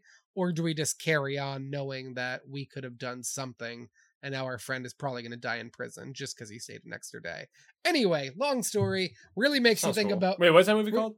Return to Paradise. Oh, okay. My mom showed it to me back in the day. Really makes you think about friendship and how that all works. But anyway, back to Martyr. Yes, back to Martyr. And I do want to point out, too, I like to nerd out a little bit. Martyrs was directed and written by Pascal Laugier, French-Canadian movie. I'm not going to try to pronounce any of the other people in the movie. But yeah, came out May 2008, premiered at Cannes, which makes sense. Was that September 3rd, 2008, released in France. 99 minutes. This would have been a wild movie to see at like a film festival, like, you know. But it's a film festival movie. These are typical, you know. Like, oh no, I mean, I saw House that Jack Built. You know. Oh, like, you did? Like one of the first showings at Cannes, and it was great. How was it? Is it hard to watch? There's a few scenes that are hard to watch, but it honestly, the movie has like kind of like a playful tone to it, like the way it goes about everything. There are like 2 or 3 scenes that are disturbing. One of them it just involves a little duckling, literally. That's Matthew Dillon, right? The kind of Matthew Dillon, or Matt Dillon, yeah. Matt Dillon, yeah. Yeah. And that's Lars von Trier as well. Lars von Trier, yeah. So. It's been on my list for a while, and the trailer makes it seem kind of comical, kind of like it's fascinating. I mean, I don't know how many movies you've seen from him, but like like all of them. Yeah. Oh, cool. Okay, so you'll probably like it then. Yeah, it's well, really... nothing's more disturbing than Antichrist, right? This can't be more disturbing than Antichrist. Yeah, it's not as disturbing. Antichrist, no. If you have genitals, Antichrist will stick with you for a long time. It's just messed up. But no, oh man, what was I say? But yeah, anyway, seeing that like with like some audience members for the first time, it's great because like I was excited because I'm like, all right, I'm like, I just want to hear reactions. I want to see what happens to people, and like, you know, you had some people that, you know, were audibly, you know, but like, and you had some people that walked out, but ultimately, like when I was done, you know, my people I was with, we were all like, no, you know, that wasn't a movie that would like, unless you're like 80 years old, I don't think it would necessarily like offend you that much. But like if you've been to a film festival, I think that's like the norm there. Like, yeah, there's documentaries, there's animated, and then there's just like, hey, this is gonna shock the whole world. Who wants to buy it from us? I remember seeing another movie there. I wish I remember the name, but it was about 2 like ogres, who, you know, were still living within the like contemporary society. Super good. I wish I remember the name of it. It'll come. Is it live action? Yeah. It's all live action. They're not like ogres like Shrek. You know, they still look like people, but like just like their noses and their general body size is a little different, and you know everything. And super fascinating. But that movie had a scene fucked up, a fucked up scene, way more fucked up than anything in House of Jack Built. I guess. But again, going back to it, like Martyrs, like to me, like seeing this with an audience for the first time must have been really wild. Just because this movie is so intense, and obviously, you know, we mentioned, Mikey mentioned earlier, this kind of falls under the French extremist, or French extremism, which is kind of like a collection of movies, you know, that don't really hold back. I know, you know. The last episode we had Mike on, he actually talked about High Tension, which is another, I think, French-Canadian movie that also falls in that realm. We got to see that. That could be another movie we talk about in the future. I remember that very well from the early 2000s. I remember I remember people talking about it. I remember it was a big deal. I just never saw. I never got around to it, but it, you know, it looks wild. And you know, Mike talked about how just goddamn intense it is, and that's what I felt about Martyrs. Where like this movie is relentless and never lets up. You're always on the edge of your seat, and also too, like, yeah, so we kind of said the first half is more revenge, if anything, psychological horror too. The latter half is more kind of broad, just kind of like torture. torture movie, and we asked earlier is if this kind of falls into torture porn, and honestly, I kind of think it just narrowly slips out of it because like it is. I would say this movie is probably like a grotesque for a lot of people. I think there's a lot of people I can even think of who couldn't handle this movie, who wouldn't want to watch this movie. I couldn't handle this movie. It's so on Wikipedia, Society, which we'll get to, is labeled as a body horror film. Martyrs is listed as a psychological horror film. I just want to point out real quick that I think everybody thinks that Japan is the go-to horror movie place. You know, like obviously The Ring and The Grudge and all of the kind of ghost stories. Like, you know, Japan makes a lot of really, really good horror movies that we adapt. But like the French make a lot of great movies too. They made Them, I believe it's called, which is the original. Oh, yeah. The original Strangers, which is fantastic, and then the Swedish make great horror movies too with Let the Right One In, that was adapted over here. So there's a lot of like other places to explore when it comes to horror. You know, I think we just always go to like Japanese ghost movies, and then you're like, oh wow, like the French make really good horror movies too. Oh, they do. And Martyrs was remade too. I even watched the remake, and I was just like, nope. And I'll tell you, remake. This is where me and Tom are different, is like I still haven't seen Minari or Parasite because I can't read for 2 hours. I mean, when I watch a movie, I have the audio going and I have the subtitles, because sometimes I'm reading my phone and I'm listening. Sometimes I'm listening to a car go by and I'm reading the subtitles. I need like a little bit of everything, but I can't watch a movie where I have to read subtitles for 2 hours. Like my ADD doesn't allow it. So I think that's why, I would still rather watch the French Martyrs more in the English, like American version, because it is that good. It's that good. It's better than the remake. And it's just like, I would watch this, this is the one I would recommend to people 100%.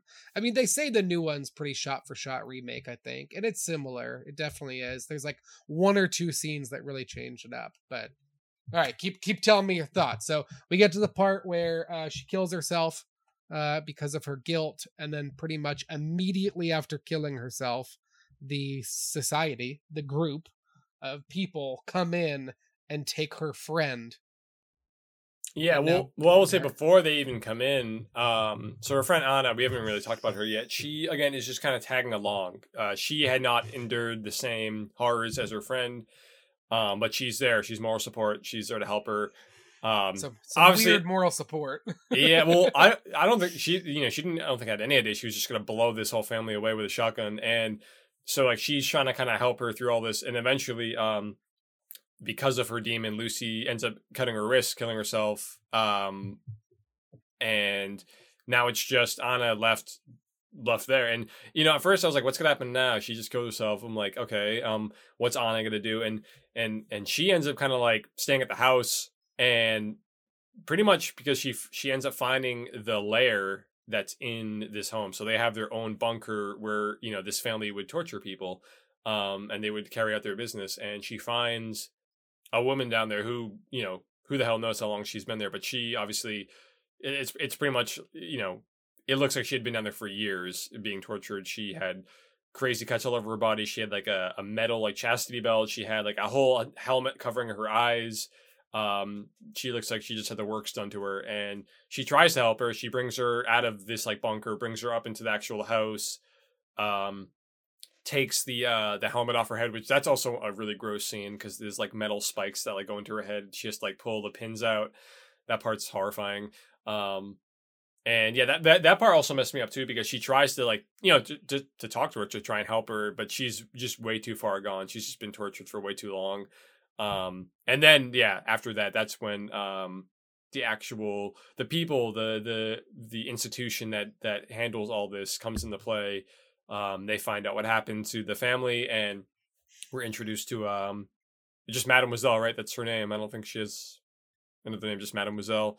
And she is like, at least from what we gather, she's kind of the head of the leader of all this. She conducts these events in which people are tortured, and we slowly learn that she does this, or they all do this, for the sake of trying to understand the afterlife, trying to understand, I guess, what happens afterwards. It's fascinating. This is, I think, where the movie really goes in a unique direction. And I think what's interesting is that she explains, they capture Anna, and you can tell by the image behind me if you're watching this, they handcuff her, and they start talking to her about other events in history where people were tortured, and they reach some kind of like euphoric state. They transcend, to a different realm, if you will. And I think that's where they assume that in this very moment, when someone is undergoing so much pain, they enter this state and they're able to see what nobody else and no other human is able to see. So that's their justification. That's their whole reasoning behind torturing random people. Which is horrifying because obviously they seem like such well-spoken, high-class people, but obviously they're just administering some of the worst acts ever committed to any person ever.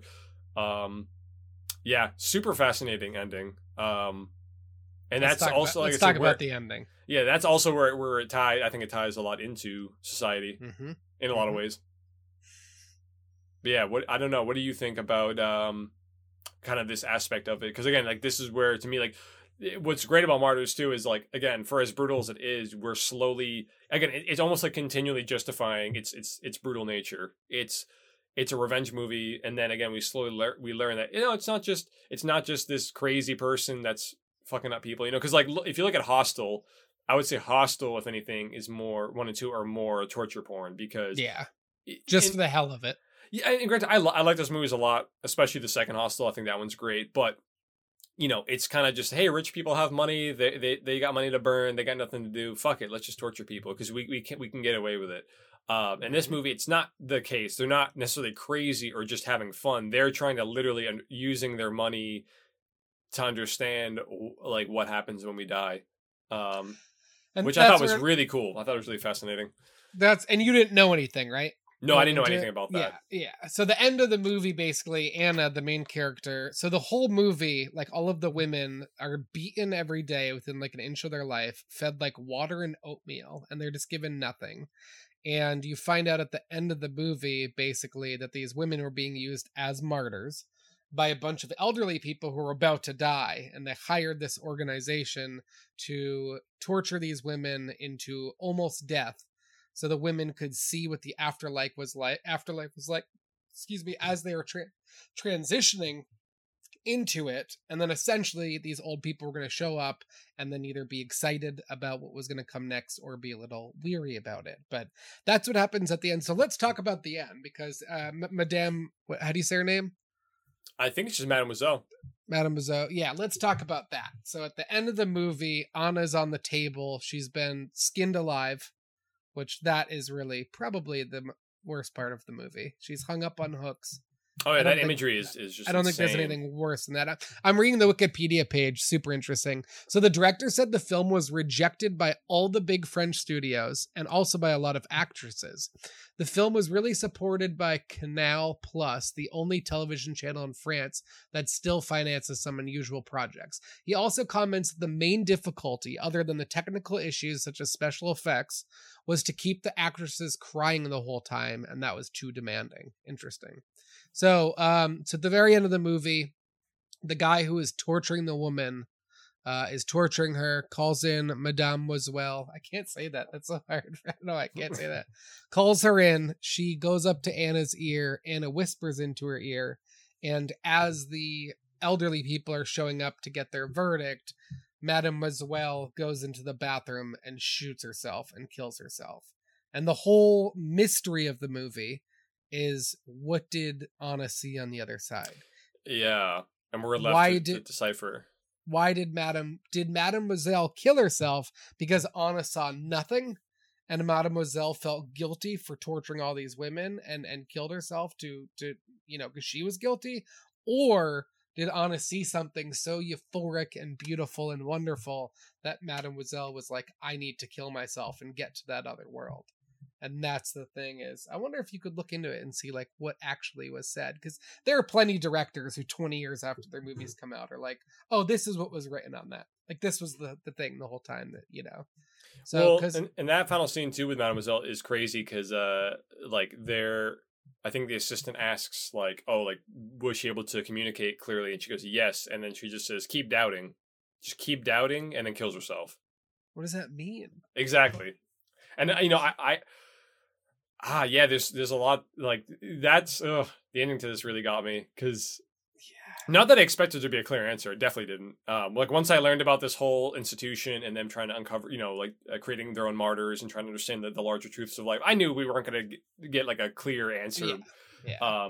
But at the same time, you're right. You made a great question. Like just the very fact of her killing herself, it makes you wonder again. Like, yeah, did she feel guilty because she had spent her life torturing people for no reason? And there's no afterlife, or the afterlife's at all. Terrible. Is there an afterlife? And she realized that and just wanted to get there as fast as possible. But if there was an afterlife and that was that beautiful and euphoric, and Anna was telling her about it, would she really think that killing herself would get her to the afterlife? I mean, that's the whole talk about heaven and hell with the movie too, is do you think that, you know, if you kill yourself, you go to hell? That's your thought basically of what it is. So, I mean, my question is, would she really thought that she'd go to the same place Anna's going, especially having tortured these women for so long as well? Did she really think that I think that's the only thing that would steer me towards Anna saying there's nothing after this. You know, I'm transitioning to the afterlife and it's just emptiness. You know what I'm saying? Yeah. Like, I don't know. But and then the old people show up and you're just like, oh, this all makes sense. Yeah. I don't know. Yeah. I don't even, I still, there's nothing I can specifically at the moment, like pinpoint, like, yes, I think this is why she killed herself. I think this is what Anna said. But yeah, I guess I would fall more into what you said, about maybe there being no afterlife at all. It's just the void. You go back to non-existence, you know? So it's like, but again, it's all this like sort of philosophical musing that I like, because it brings more to the table, and again, it does make this more than just another like Saw or Hostel. It you know, this, like I said, this the brutality in this movie feels justified, and again, like it's not something I'm gonna watch often. But in the future, it is something I would like to revisit, though, because it is such a like brutally honest and you know, unique movie for sure. And now now I'm interested. I want to go check out more in the kind of French extremism route. I want to go check out High Tension, some of these other notable movies that have kind of dug into people's subconscious, have really made an impact in cinema. So yeah. I'm reading what did Anna whisper at the end of the movie Martyrs? There's so many forums. Oh yeah, that's something I don't think you don't know that either. You don't know. No. I think it's gonna be one of those things we'll find out in like 10 or 15 years. Like the director will do an AMA on Reddit and be like, "Oh, by the way, this is what she said." Oh yeah. Or it'll be one of those things where somebody in an interview is like, "I think it's this," and then the director will be asked about it, and he'll be like, "Yeah. That's pretty close. And that's all we'll ever know about these kinds of things. We should do a whole episode on movies with that leave you hanging, that you don't know. I mean, Interception, with the thing spinning, the little dreidel spinning the whole entire time, and you're like, whoa. Oh, the end of Inception, yeah. Inception is great. Don't get me wrong, fantastic, especially in theaters. Great movie, but like Interstellar, I don't think anything will ever come close to that. I still haven't seen the last Christopher Nolan movie. Tenet. Yeah. The one that you kept movie theaters going during COVID by seeing so many times in theaters. Yeah, guys, we don't have to close down. Tom's here. Yeah, I kept movie theaters alive, baby. That's what I do. Tenet was cool. I liked it a lot. But no, man, I think. Oh yeah, I don't know if I like Interstellar, Inception more. Maybe Inception only because to me, and again, this is, I guess this maybe bleeds more into nostalgia, but like Inception was like such a big movie for me at the time. I remember the hype around it. You know, this was post or right after Dark Knight, so there was so much hype for Nolan coming back to make a movie and you know, a wholly like original movie. And I don't know, I have a lot of good memories seeing Inception. I think I saw it like 2 or 3 times in theaters. But it was, you know, This says a lot about me, and I get it. We've talked in the podcast. I studied film in college. I'm a terrible film person because I'd rather watch Sharknado 6 than Citizen Kane for a second time. I'd rather watch The Bachelor than most of the Oscar and Emmy nominated TV shows. I mean, honestly, I just say it makes you honest. You know, like, I'm honest. I'm so sick of period piece television where it's like, oh, hello, Queen. What's on the docket for today? And it's like, oh my God, there's that show, The Great, which is a comedy that's set in a period piece comedy. Yeah. And I'm just like, I can't think of anything I would rather watch less in my life. Anyway, all of that being said, I forget where I was going with this. What were we talking about? Martyrs, French films. Well, yeah, I mean, maybe now kind of segue into society because, as I mentioned, and we'll definitely get into this very soon. Oh, sorry. Yeah. I was just going to say real quick that yes, this is a terrible statement. I'm going to say it. I want Christopher Nolan movies to come out in 3D. I love seeing them in IMAX. They're great in IMAX. They're great in high definition, and they're great in 70 millimeter or whatever. But to see like Interstellar, Inception back in theaters in like 10 years, like reformatted for 3D, I know he'll never let that happen. But yeah, because he never jumped on the 3D, right? No, and like I don't think he will. Yeah, I think Nolan. Because I remember like post Avatar from like 2000, like late 2009 to like 2013. I feel like because Avatar obviously was the biggest hit ever. So many studios were like 3D movies. We're bringing 3D movies back, and I remember there was I think Nolan made a couple like public announcements like, nope, not doing it. Like I'm not doing 3D. But Inception in 3D when the buildings are full. I mean, like, come on, Nolan. What's funny give it to us. Because, like, I'll say this much, and I think I already know the answer to it. But when it comes to 3D movies, do you prefer 3D movies that where like things look like they're coming at you, or do you like when it helps make more depth of field? Like depth of field. Yes. I agree with you on that. So, Nolan movies would be perfect then. Yes. I agree. Yeah.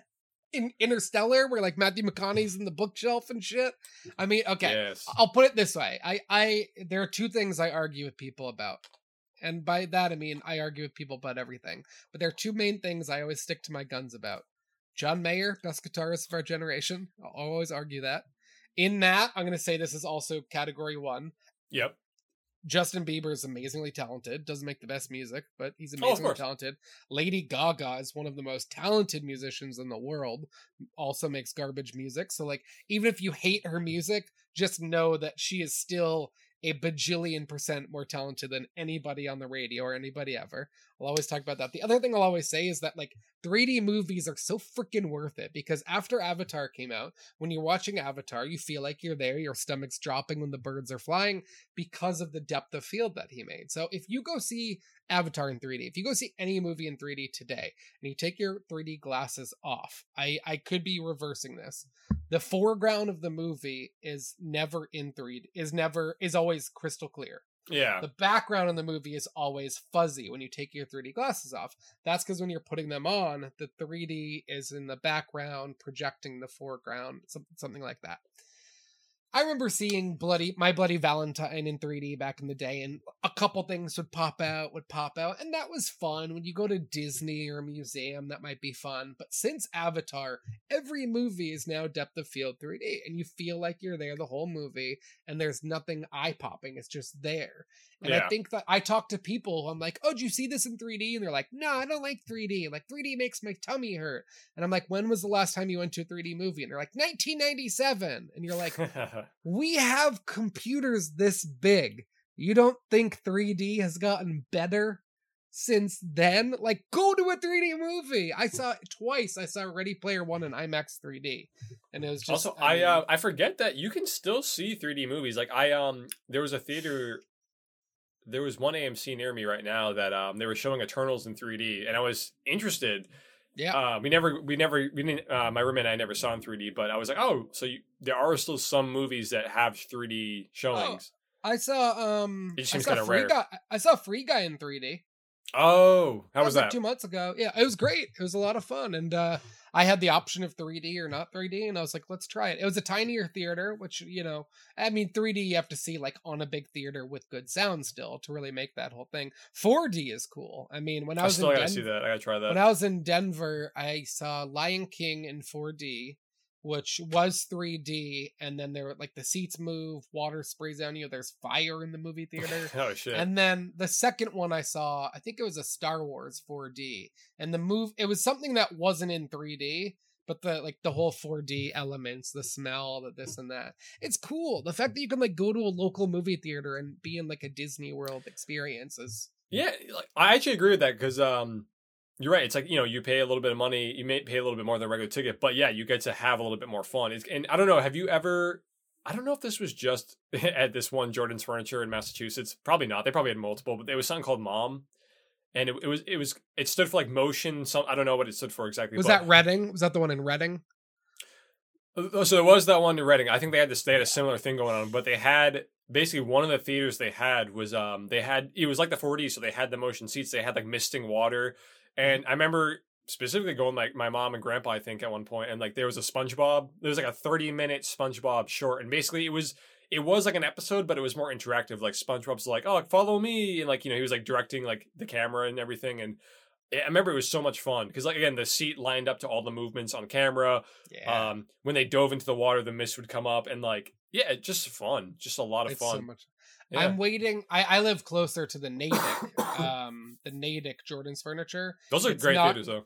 It's not open during COVID, but I grew up going to the one in Reading. I saw Noah there in IMAX. I saw the Polar Express in IMAX 3D. Saw an amazing documentary, Born to Be Wild, in IMAX 3D about orphaned orangutans and elephants in Africa. So that, and when you walk in, they have Fuddruckers, the jelly bean, the giant green monster eating the Yankees player. Oh yeah, that place is just, I mean, every time you go, there's a new thing. There's water fountains, there's trapeze. I'm waiting for those to reopen. But I probably experienced what you were talking about, definitely.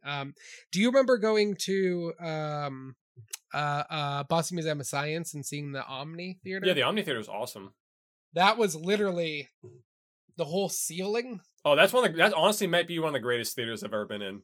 Because right, it's your peripherals, even your peripherals, it's the screen and the top. So like you feel like you're there whenever they're showing. I think I'm gonna go soon. I haven't been in like a decade or two. We should go. We should go because I'll be back in Mass in like a week. So that'd be great. Because I think last time I went there was like 2015 or 16. I went with my family. I think it was like my dad's birthday or something, and we were in Boston, so we went there and we saw a movie. I think we went to the Omni Theater, and they're still doing Omni. Yeah, we saw like some like a space shuttle movie, and like it was just cool. My Nana saw a shark one there. That must have been cool. Underwater stuff, yeah. I've been thinking about Jaws 3 the whole time. The sharks are gonna fall through. Oh, yeah. I remember you'd like the. Do they still do the intro in Boston? Remember the intro was always you on the T going through Boston. Oh yeah, I think they still do that. Yeah. I saw one about the history of movie making back in the day. So like how the original King Kong was made and like the set design and all that. That was really cool. So that's all I'm going to suggest is if you've listened to this podcast, even just this episode, you probably think I'm a real shitty film person because I like Sharknado and all of that and don't care for No Country for Old Men and all of those, but just try one new 3D movie. My only complaint is you can't like wear hipster glasses in 3D movies. Like I used to have like big glasses, like hipster glasses, even more hipster than these. And you go to like the movie theater and their 3D glasses are like this big. Hell yeah. So like half of you is watching it. But yeah, 3D movies are just fun as hell. The only thing I always recommend is there is a website called like to 3D or not 3D.com, which will tell you like if it's worth it. Like, is the depth, how like they'll rate it. The depth is 4 out of 5. This is 4 out of 5. But I'll tell you, just Google if it was filmed in 3D or not. Like if a movie is filmed in 3D, I think it's always worth seeing in 3D. Yeah. If it's converted, it's probably not, and they're trying to make a couple extra bucks out of it. But things that are filmed, I was talking to a coworker about this. Final Destination 5, phenomenal movie. Don't think about the other ones. Final Destination 5, one of the coolest endings too. Really ties a lot together. That was the second movie to use James Cameron's cameras. So I remember seeing that in IMAX 3D. I remember reading about it. One of the cast members said that like while you were shooting, if you're like hanging from a building, if your eyelash falls off and comes towards the camera, you have to reshoot the whole entire scene. Like the 3D cameras pick up everything. Oh, that makes sense. Yeah, super interesting. But yeah, that's a good point because you're right. If something is actually filmed to be in 3D, the depth of field, everything is just going to make it's just actually going to look a lot better than trying to take something that existed prior and it wasn't filmed in 3D and they're trying to bring other foreground elements to the front, and it might look a little bit more flat, might not look as convincing. So because I've seen enough 3D movies now. I remember seeing movies, I saw I remember seeing some movies that, again, were converted after, some that were shot, and there is definitely a big difference between the two. Yeah, for sure. Yeah, you can definitely tell. And I mean, like, Yeah. Disney animated movies are usually pretty good because those are easier to convert and kind of move over. But I think I saw Titanic in 3D. It came out in 2012. Yeah, I remember that. For the 100-year anniversary. I saw Jurassic Park in 3D. So even movies that clearly weren't filmed in 3D, they're still getting better at converting, and it's fun. Yeah, it's kitschy. Yeah. So Martyrs is great. Let's talk about Society. Let's talk about, because I didn't think about it till you and I sat down tonight, that really they're very similar movies. They're very similar kind of meanings and history behind them. They're wildly different movies. Very much. I part of Society to me was funny, and I was like laughing at how ridiculous it was, and then part of it was like extremely graphic and gruesome. So here's another thing is I don't know why I'm shitting on myself so much in this episode. It's like, I'm a person who would rather watch like a way newer remake. Like if you were like, hey Mikey, like, you know, do you want to, I know you're like a big King Kong Godzilla like 1950s guy. I'm like, I want to watch the 2021 version with green screens and explosions and Bryan Cranston. Like, I want to watch that. I want the cool stuff. I remember seeing there's 3 of the Thing movies. There's one from like the 1950s. There's the John Carpenter one from the 60s, 70s, 80s. And there's one from 2011 with Eric Christensen Olsen, Joel Egerton, and then the woman from 10 Cloverfield Lane, Mary Elizabeth Winstead. That is technically actually a direct prequel to the the John Carpenter one. Yeah. You're right. Did you see that one, the 2011? I didn't. I was excited for it because I've been a massive fan of the Carpenter one for a long time, and honestly, I don't remember. I haven't seen it like since 2011, but I thought it was like pretty decent for the most part. And the end of it leads up exactly to the first movie, which was like so cool. But also, it's like it's also a remake. It's also a lot of similar shots and a lot of monster similarities. Even the plot structure kind of takes a lot of influence from it. But when I saw that, I had not seen the John Carpenter one. I just went and saw that in theaters. And then I went back and I watched the John Carpenter one, and I was like, there's no way. I'm going to watch this. It's going to be a snore fest. I'm going to think the special effects are terrible. How can it compare to 2011? The John Carpenter one, man. I don't know how they did it, but that movie, and this movie too, this movie was done in the 80s, and I texted you during it, and I said, I don't think I would watch this if it were made today, because I don't think I could stomach it. But for what it was back then, it was still extremely gruesome and extremely disturbing and pretty hard to watch, because it's not just one scene. It's a slowish build-up, but the whole third act of the movie is just the giant dinner orgy. Yeah.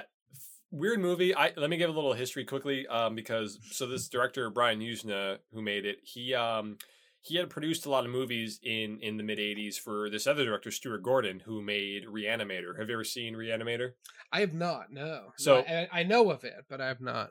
Great movie. It's about like a crazed scientist who creates some kind of formula to reanimate corpses. And obviously that goes wrong. He brings back killer zombies, basically. Super cool mid-'80s body horror movie. So Brian Yuzna produced a lot of these movies for him. And he had some kind of deal where I guess they wanted they wanted Brian Yuzna to direct a sequel to Reanimator. And he said, okay, again, like you were saying, one for them, one for me or whatever. He's like, I'll do that if I can make my movie. And my movie was Society. So Society was his directorial debut. And yeah, it came out in 89. And I know it came out in 89. I think in Europe, and then it actually didn't come out into the United States until 1992, where it actually flopped. This movie flopped pretty hard in the States, but I know in Europe it did really well, which ain't surprising because I know they're into this kind of stuff. And so yeah, it's fascinating. Like Brian Yuzna has a really unique history. I mean, he made this movie, but he also like helped pen the story for Honey, I Shrunk the Kids. Like he just cool. Yeah, he's had his hand in a lot of stuff. Super creative dude. And I didn't even know about this movie until way earlier in the year. One of my roommates bought this on Blu-ray, and I thought the cover was awesome, and that's kind of what I was like. Oh, this looks really cool. Like, let's check it out. And then I was like, oh, this is what this movie is. Okay. You just saw it this year? Yeah, like back in like February of this year. Had your roommate seen it a few times, or was it new to him too? New to him too, and he was just recommended it by somebody else, so it was kind of like a blind buy for him. So like totally just like out of the woods, like, oh cool, this looks unique. Read a quick like synopsis for it, but yeah, did not expect, especially the end, did not expect any of that craziness. But I don't know, what were some of your expectations, and I guess like yeah.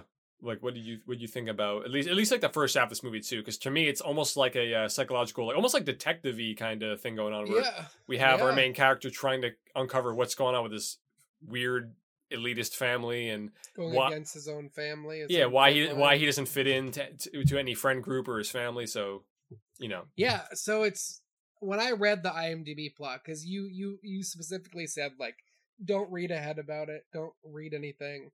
And I read the IMDb thing, and I think it said, I don't know how I read it, but when I read it, it was something like, a guy comes home to his family, and they're different than you think they were. And I read that it was a body horror movie, which I think I took more as like a body snatcher. So I think like, I haven't seen Cocoon. Cocoon's been on my list for a long time. Oh, I picture it, from what I know about Cocoon, I picture it's going to be that. Like this guy gets back from like spring break with his friends in high school, and his parents have been abducted by aliens, and it's like The Faculty. That's what I pictured it was. I also thought it was gonna be a movie where like the last scene was crazy, but it's like I didn't picture the whole movie to be like that. But basically it follows this main character, Bill Whitney. He lives with his parents and sister in a mansion in Beverly Hills. He has a therapist that he's been telling that he's had these weird dreams about, that his family is not who he thinks they are. His sister's ex-boyfriend is like also kind of reading into everything. He turns up dead, and basically Bill's just trying to figure out what the hell's going on in this town, why his sister is sleeping with his mom and dad. I think that was one plot line. That was a little. That's like one of the first big like reveals, because so Bill's sister, her ex-boyfriend, like I think in the front of the first scenes, he's like in her closet, like recording her doing something, and obviously that she freaks out. He's still out of the house before he can explain himself. And then later in the movie, he contacts Bill on the beach or whatever, and is like, I have this audio recording, you need to listen to it. And, he's like, nah, get the fuck away from me. Like, you already broke up with my sister. And that audio recording is, of his sister and mother and father all having sex, which obviously is just like totally surprising to him naturally. And she's just like turned 18 and is now being like inducted into some family thing, and you don't know what it is. And she keeps preparing for it and is like, this is my future. I'm now going to be doing this. And like, and you're just kind of like, what is this going to be? So I guess her having sex with her parents, are they her actual parents? Well, at least at this point, we assume they. I mean, I think it's always, I think. So it is that fucked up then that she's sleeping with her. Oh yeah. It's not like they were like from different families and. No, I don't think they're faking it or they're just pretending. No, I think they are just they are just related. Which is gnarly and weird, and it's the 80s. I like it, like, because I've said a billion times on this podcast, I love psychological horror movies, and obviously like that's a broad term. It can mean a lot of things, but in this case, we're dealing with something I like because it just gives me anxiety and always makes me question stuff. But like characters in movies who nobody believes in them, like they're aware something is wrong and they get gaslit constantly. No, this is all in your head. You're sick. You need help. When in fact, the therapist is like, trust me. You trust me, don't you? Yeah, exactly. I'm a therapist. Come on, you can trust me. So like, yep. And like there's some cool imagery. I know in the beginning Bill is actually with his therapist. He takes a bite of an apple, and then there's like a bunch of like worms and centipedes and stuff in it. That's some gross imagery in the beginning. So what is that? What's that message there? Were they in there? Honestly, I think if anything, that scene is kind of just more on the nose, like metaphor. Yeah. Like, hey, like this is what's underneath. A pretty apple, but underneath it's dark, and like I think because that's the whole point of the movie, where it's like on the surface everything looks fine and dandy, but underneath there's a lot of dark shit going on. I think the therapist might have also been doing that to. Now he's going to go home and tell everybody he saw a worm in his apple. So now when he tells everybody that his family's having sex with each other and eating other people, they're going to think he's crazy and that he's, like he was like a boy cried wolf kind of thing a little bit. Yeah. So like, I mean, so that's what I liked a lot originally or at first about the movie is like Bill is just like, he's a one-man band. He's on his own, other than you're right. The ex-boyfriend who does end up getting killed. he's on his own. Nobody thinks anything is wrong with his family or society the audio at large. recording goes missing somehow and gets destroyed, and now he has no proof left. Yeah, well, if I'm not, I'm trying to remember. I think does he not give the audio tape to the therapist because he confides in the therapist. And he's like, listen to this, and then when he plays it back, he's like, what? He's like, it's completely normal, nothing's going on, which was definitely a mistake on his end, handing over the one copy of that. But like, can you blame him if like your sister's ex-boyfriend comes to you and is like, hey, you know, our parents are rich. They're so rich that they do all this. You're just kind of like, get the fuck out of here. Yeah. By the time you learn that it's true, you're like, well, I should have kept the evidence. But the movie, I would say the first half of it is not that intense. It's more of that kind of mystery, kind of double film, kind of separate, where it's kind of the mystery. And it's just like, he's repetitively being like, Mom and Dad, you're crazy. And they're like, no, son, everything's perfect in this family. And, but like that, they sound like that, you know, they're just like, what? Like nothing's going on. You know, like they just have this Pleasantville. Yeah. Very like Pleasantville. And yeah. And I don't know who the actors are, but the actors that play her parents are great. They fit the role perfectly. And then we get to the third act of the movie where him and his best friend, right? Excuse me. It's so early on my time too, but it's dark here now. It's dark here at 5 in New England. So, you're like just waking up over there. So what was I gonna say? Yeah. Not that early, but I know what you're saying. I guess the third act is what? Him and his friend decide to infiltrate the party to find out if it's true or not. And like his friend like beats up the bodyguard outside and takes his police. That was my only problem with the whole movie. The only problem with the whole movie is him and his friend infiltrate the party after they've been shunned from the party. His friend beats up the cop who's patrolling the outside and securing everything. Then puts the guy's hat on, the police hat on, and shows up at the party and is just standing behind everything happening going, yeah. And everybody's just like, oh, fake cop. Okay. And he's just showing up. He's like, and nobody does anything to stop him. That was my only, besides most of the movie, that was my only problem with this movie. And now I'm remembering now too. So yeah, I don't think that the ex-boyfriend doesn't die until this final scene, right? He is like... No, he dies early because he gets like hit by a car or something earlier. Oh, okay. Yeah, he does. Yeah. So yeah, he's with his other friend and... Yeah, and that's where he gets the audio recording. He asks the cop who's like zipping up the bag. He's like, "Oh, that's actually my tape deck. Can I get it from you?" And yeah. But I agree because like at this point, so Bill already knows, or at least knows all this crazy body morphing weird orgy is happening. So like, you're right. He kind of reinserts himself back in without like a plan. Really, like there isn't like oh, how am I gonna get out of here? And when they know that I'm not a real cop, when they know that I'm just like, or I'm just here watching all this, you know, like so. Yeah, it's just like I mean, imagine like a movie like what horror movies have we talked about? I always confuse Friday the 13th. Okay, imagine Halloween where Michael Myers is just killing everybody in town, and there's one person just showing up as he's killing everybody going, yeah, right. And Michael Myers is just ignoring him and just like... He's like, I'll deal with you later. Yeah. Yeah.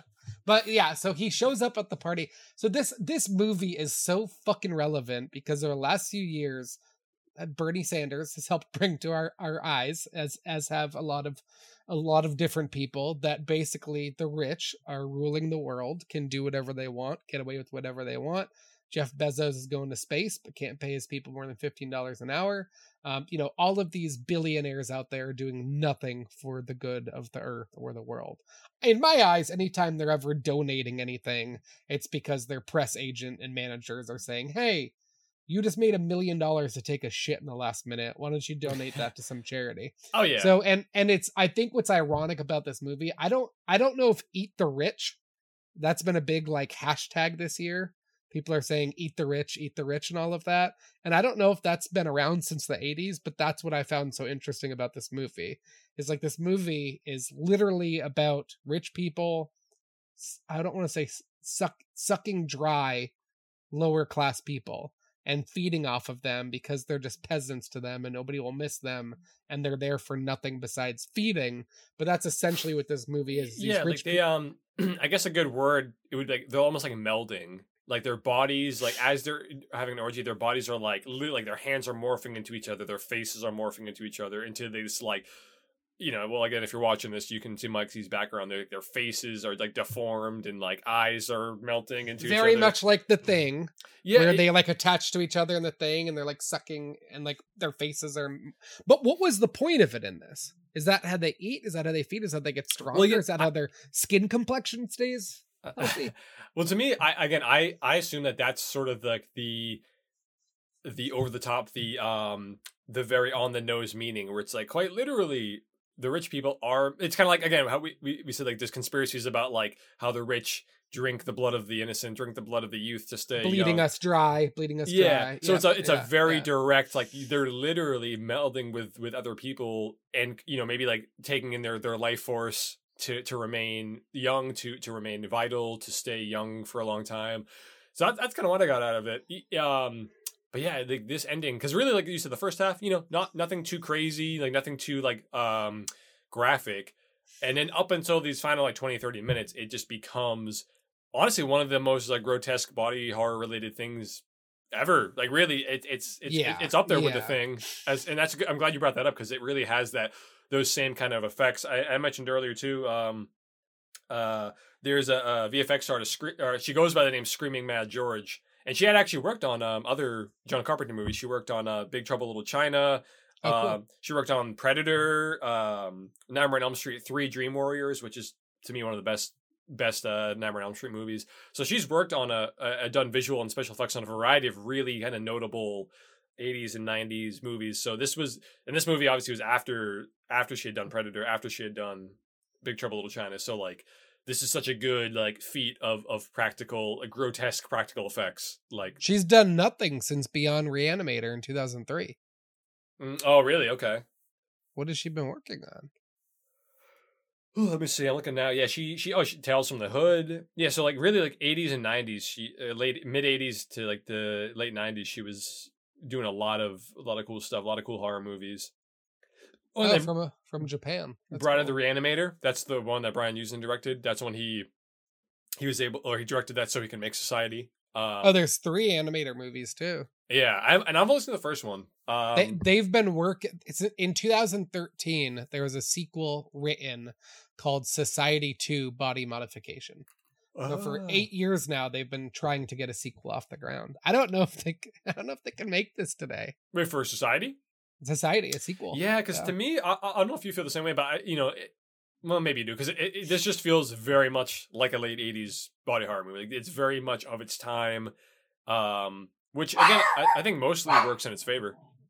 Ooh, I think little buddy Griswold probably heard like wind. Yeah. I think, well, that's something else I want to talk about. We talked about Martyrs being called psychological horror, also borderline torture porn. This movie is called body horror or body modification. That's newer to me as a title of a genre. And also I haven't seen a lot of, so what else falls into the body horror genre? What other movies? Well, wait. So like you said, body horror and body modification being two separate like terms?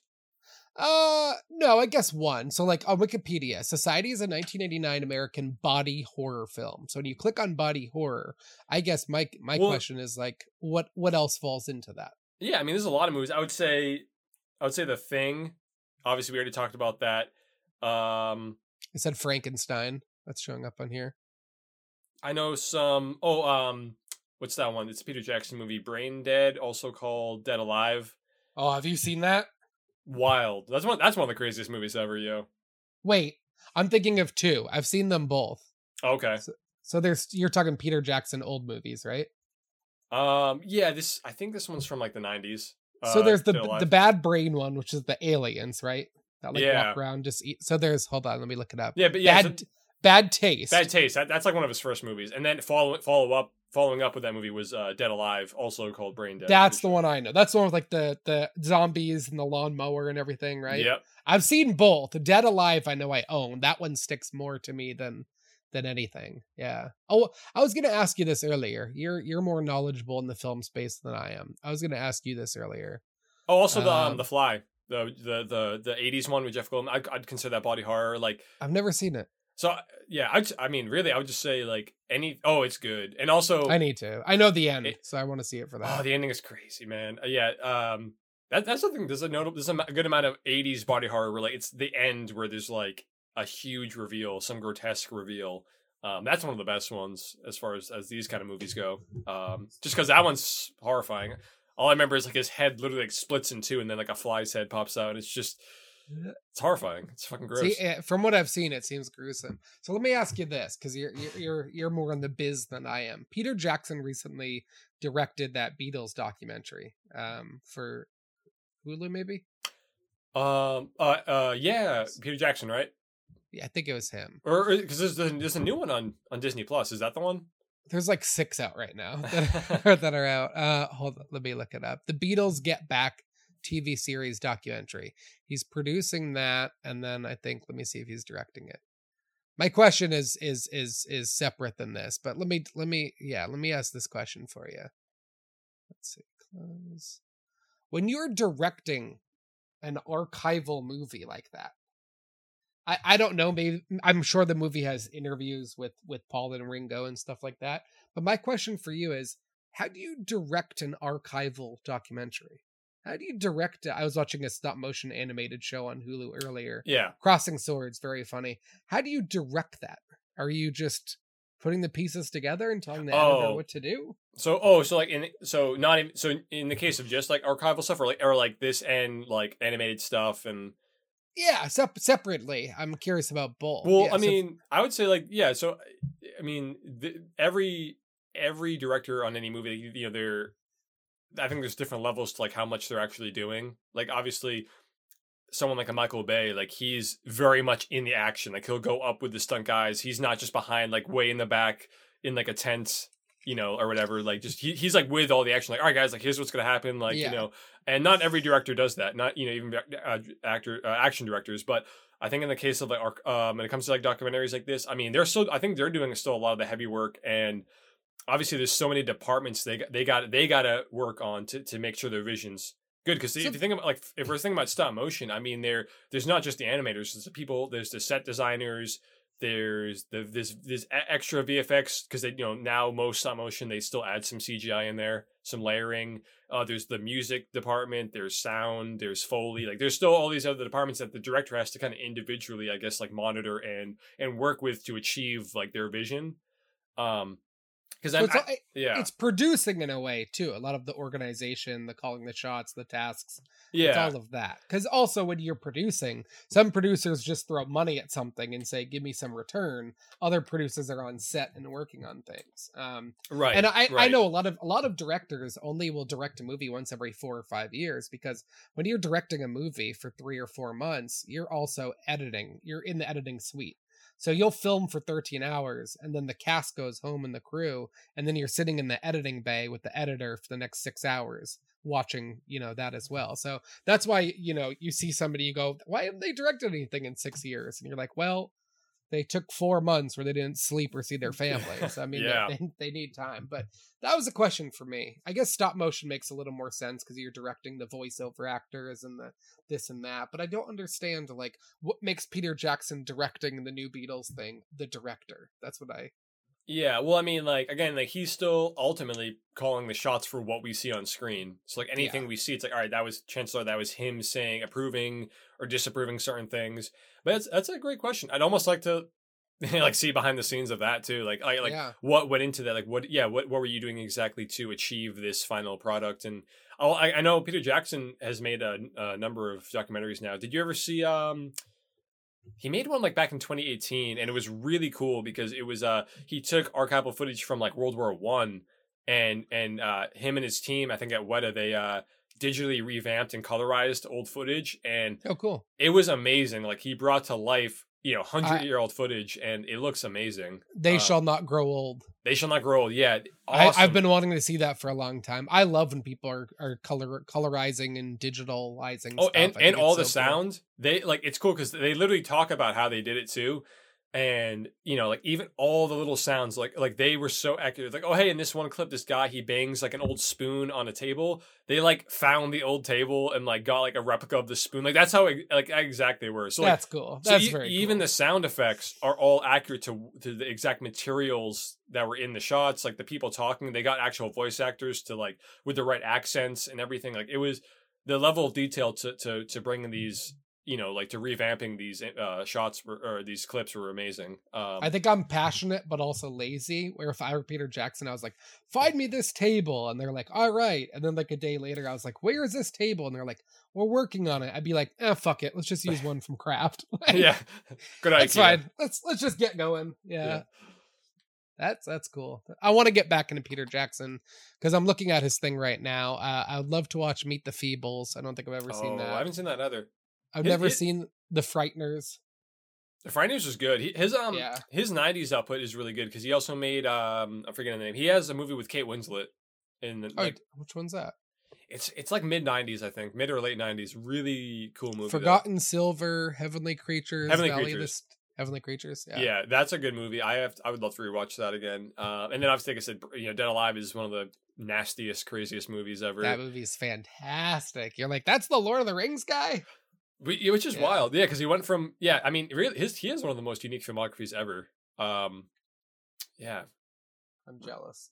So so I guess to wrap up, what happens at the end of Society is there's a giant orgy where they suck dry. I'd imagine in my head they're doing it to stay youthful. You know, Jeepers Creepers takes your eyes so you can have your eyes. Yeah. Imagine Society, these people, these rich people who at 60 and 70 look young and fit and have tight skin. I imagine this is them sucking the youth out of these people. I imagine they're doing it for a reason, right? Yeah. I think that is quite literally the reason. And again, like, and maybe the fact that it wasn't explained maybe is somewhat of a fault of the movie, where it's like, oh yeah, they're rich, and you know that's what rich people do. They suck the life force out of all of us plebeian, you know, heathens, and it's like.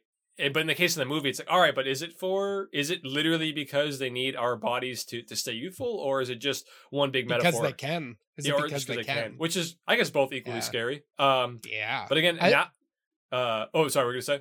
I was just gonna say, I'll try to keep this short. I think it reminded me a lot of They Live as well. Definitely. They Live is a great 80s movie about a guy who finds sunglasses that aliens left behind. And when he uses them, he can read what advertising really is. So there might be a cigarette billboard up that says, you know, like, you could be cool if you smoke cigarettes. And then when he puts the glasses on, it says like, consume. It's such a cool movie. It's such a cool movie. I think it gets a lot of flack because of that one line, I'm here to chew bubblegum and kick ass and I'm all about bubblegum. It's like a very like Arnold Schwarzenegger character mixed into an alien movie, but like, and they even tried to like slightly remake it a few years ago. It wasn't as good. No, that's a movie you can't remake. I mean, that's another classic John Carpenter movie. Like, it's fantastic movie, and just like he could tell which people are the aliens and which are not, and how to like kill off the fake people on our planet. So it reminded me a lot of this. Very similar in terms of like one guy getting to the bottom of the things. I mean, and I'd almost say as far as, just because I was talking about this with a coworker, Escape from Tomorrow was that movie illegally filmed in Disney World. About like what really goes on behind the scenes at Disney World, and one guy discovering when you peel back each layer what it's like. I like those movies a lot. Yeah, it just makes you think completely differently. Next time I see a rich person, I'm going to be like, what are you really doing at Christmas time?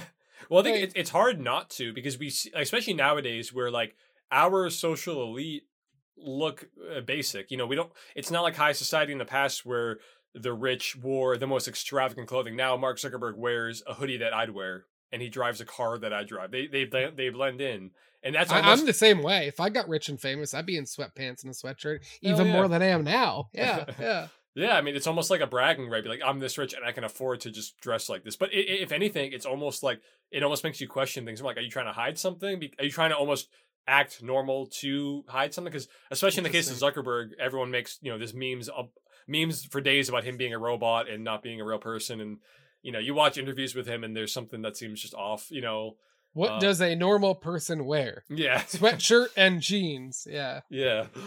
But I guess one thing too, just to wrap it up too, like, the sort of, again, the unintended similarities, because we didn't recommend these movies because, oh hey, they're kind of similar. No, we just did it. Yeah. But there are some similarities in that we have these elites in their ivory towers who are able to enact and do these wild tasks and get away with it. So in the case of Martyrs, they have hypotheses. They have this institution where they're able to torture people and women specifically in order to understand some transient, some afterlife. And then we have, in this case, rich elitists who are able to merge bodies in gross ways, and like, did we see the unemerging, the demerging, the non-merge? I don't know what the opposite of merging is. I don't think so.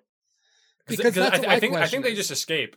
So I think Bill at the end of this movie, he escapes with that his girlfriend, or like his love interest in the movie. And then they escape, and that's kind of the end of the movie. I don't think we ever see what really happens to this. Does his friend escape? The guy in the cop outfit? I think he dies, honestly. I think he gets sucked into it all. It was one of those things where kind of like The Walking Dead. Like in The Walking Dead, when it's just zombies, you're like, how does anybody get bitten by a zombie? Like all you have to do is just go, whoop, and you don't get bitten. Like in this movie, there were so many scenes where they were just like watching it happen and could have left. And then people would be like, you're next. And then they would keep eating somebody for 16 more minutes. And it's like, how do you get eaten by these people?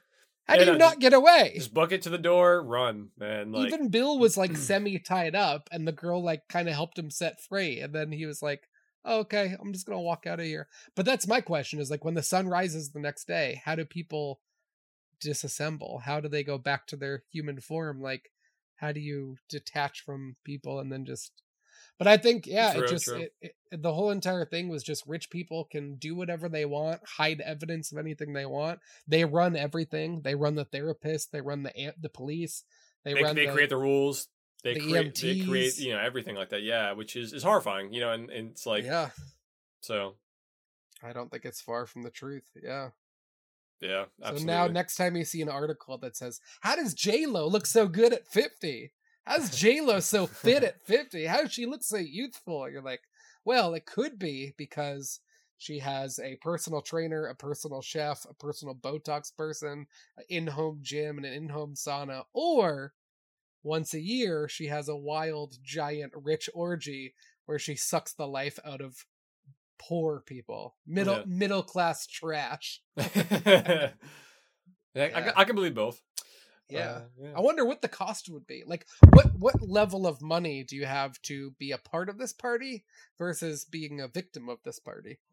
I mean, I assume you got to be probably in like the billionaire club at this point. Like, billionaire. Yeah. You got to be so far removed from most people. I'd like prequels where like you see Bill's dad getting inducted into here, and like maybe he also was like, I don't want a part of this, and then right, and then he became like a pawn. Like rich, but still a pawn, like, yeah. And then his face was sticking out of somebody's ass, and he was like, all right. Yeah. It was like Dumb and Dumber, the scene where he comes out of the rhinoceros. Oh, yeah. Oh, wait, no, that was Ace Ventura, right? Ace Ventura, yeah, the second one, right? It's like, hello! Yeah. It's hot in there. I think it's funny that we pick these. I wonder if next time we do this, this theme, I wonder if we're going to wind up doing something with extremely similar...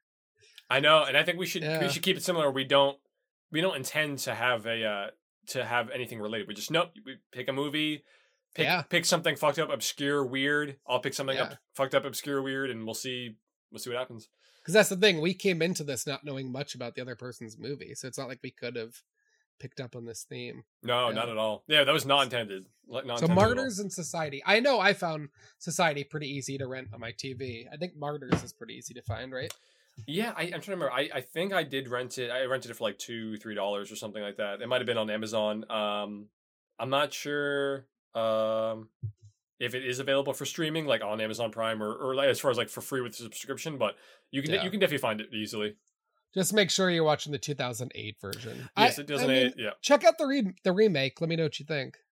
I think I'm gonna check it out because that one actually might be available to watch with a Prime subscription. I could see that. Yeah. So I might check that one out. I'm interested. I'm like that's like that seems like a hard movie to remake and still keep the same energy and brutality intact. So plus that like when it's being made in America, you have producers there who are like, can we not do this scene? if we want to make it theatrical, we have to hold back on this. And they're like, okay, fine. Can we make Martyrs but PG-13? You're like, so cut out the whole second half. Got it. Yeah. Okay. So yeah, that's funny. Well, we are the Weiliotis podcast. We're going to try to make a few more coming up. I know Tom's flying back for the holidays. I'll be going up to New Hampshire for a few days for the holidays. We're going to try to get another episode or two maybe this month. And then, check us out. We recently looked into our analytics. We have, I think, 224 downloads altogether? 264? Let me bring up the exact image. You sent it to me. I think we have 272 at the moment. 272. And then, let me see. Let's see where we are. Tom, I just want to talk about where we have. I want to give a shout out to our listeners across the world. Let's see. We have 272 downloads. That is very cool. We have 10% of listeners in Boston, 7% New Hampshire, where I'm from, 6% in Georgia, where you were living, 4% in Denver, where I was living, and then 91% of people in the United States, 3% in France, 1% in Mexico. We have four listeners in Indonesia, 2 in Germany, 1 in Australia, 1 in the Netherlands, and 1 in the Philippines, which I believe goes to say that Tom and I are going to be doing a tour, an international tour of our podcast. Hell yeah. All 5 of you better show up.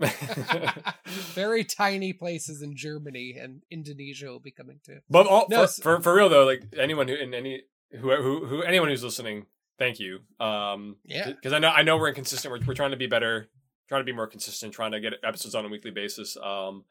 It's hard sometimes, but we're, I know 2022, I think we're going to be a lot more on top of things because for the most part, since September, I mean, we were on a good run for September, October. And then because of my move and some other things, we, had to delay for a couple of weeks, but hey, as long as you keep coming back, we'll keep coming back to it essentially. It's like, as long as we're not dropping it for too long, We'll post more on our social. We need to post more and talk about what we're excited for in between episodes. But follow us at the WeiliotisPodcast.com where you can find all the places we're streaming. Spotify, Apple, wherever, YouTube. Watch the video on YouTube if you got a couple hours, or just listen to it in the background. Play it on YouTube. YouTube gives us some better plays versus Spotify and Apple and all of those. And then share it with your friends. We're either Weiliotis Podcast or the Weiliotis Podcast on Facebook, Instagram, Twitter. If you're a sponsor and you want your products getting out to 90% of America and 4% of Germany and Indonesia, we're your market. World tour coming soon. Oh my God, that'd be so cool. Anyway, thanks for coming on. We're going to have some guests soon. We're going to talk Home Alone. We're going to talk video game movies. We're going to talk something else at some point in the near future. I want to do a whole separate podcast on Yellow Jackets because that's how much I love that show. I mean, really, at this point, I feel like we spend so much time talking about, recent watches or television shows. Yeah, I mean, I figure we could even have like a separate one, maybe more geared towards television, and just do like new shows. Like we could do like week by week, like individual episodes, or do full season reviews, anything like that. I would love to do a full season. Talk about it at the end. I know for sure we'll eventually do one for the boys. Because I know season 3 is going to come out next year. We'll definitely do a recap of probably season 1 and 2 with a guest. Yep. So that'll be a ton of fun because that show is awesome. So exciting stuff for sure. Thank you all. Go see Society and Martyrs, but know that it's going to give you nightmares. So be careful. As brave as you think you are. But yeah, thank you again, guys, for listening. And until next time, take care.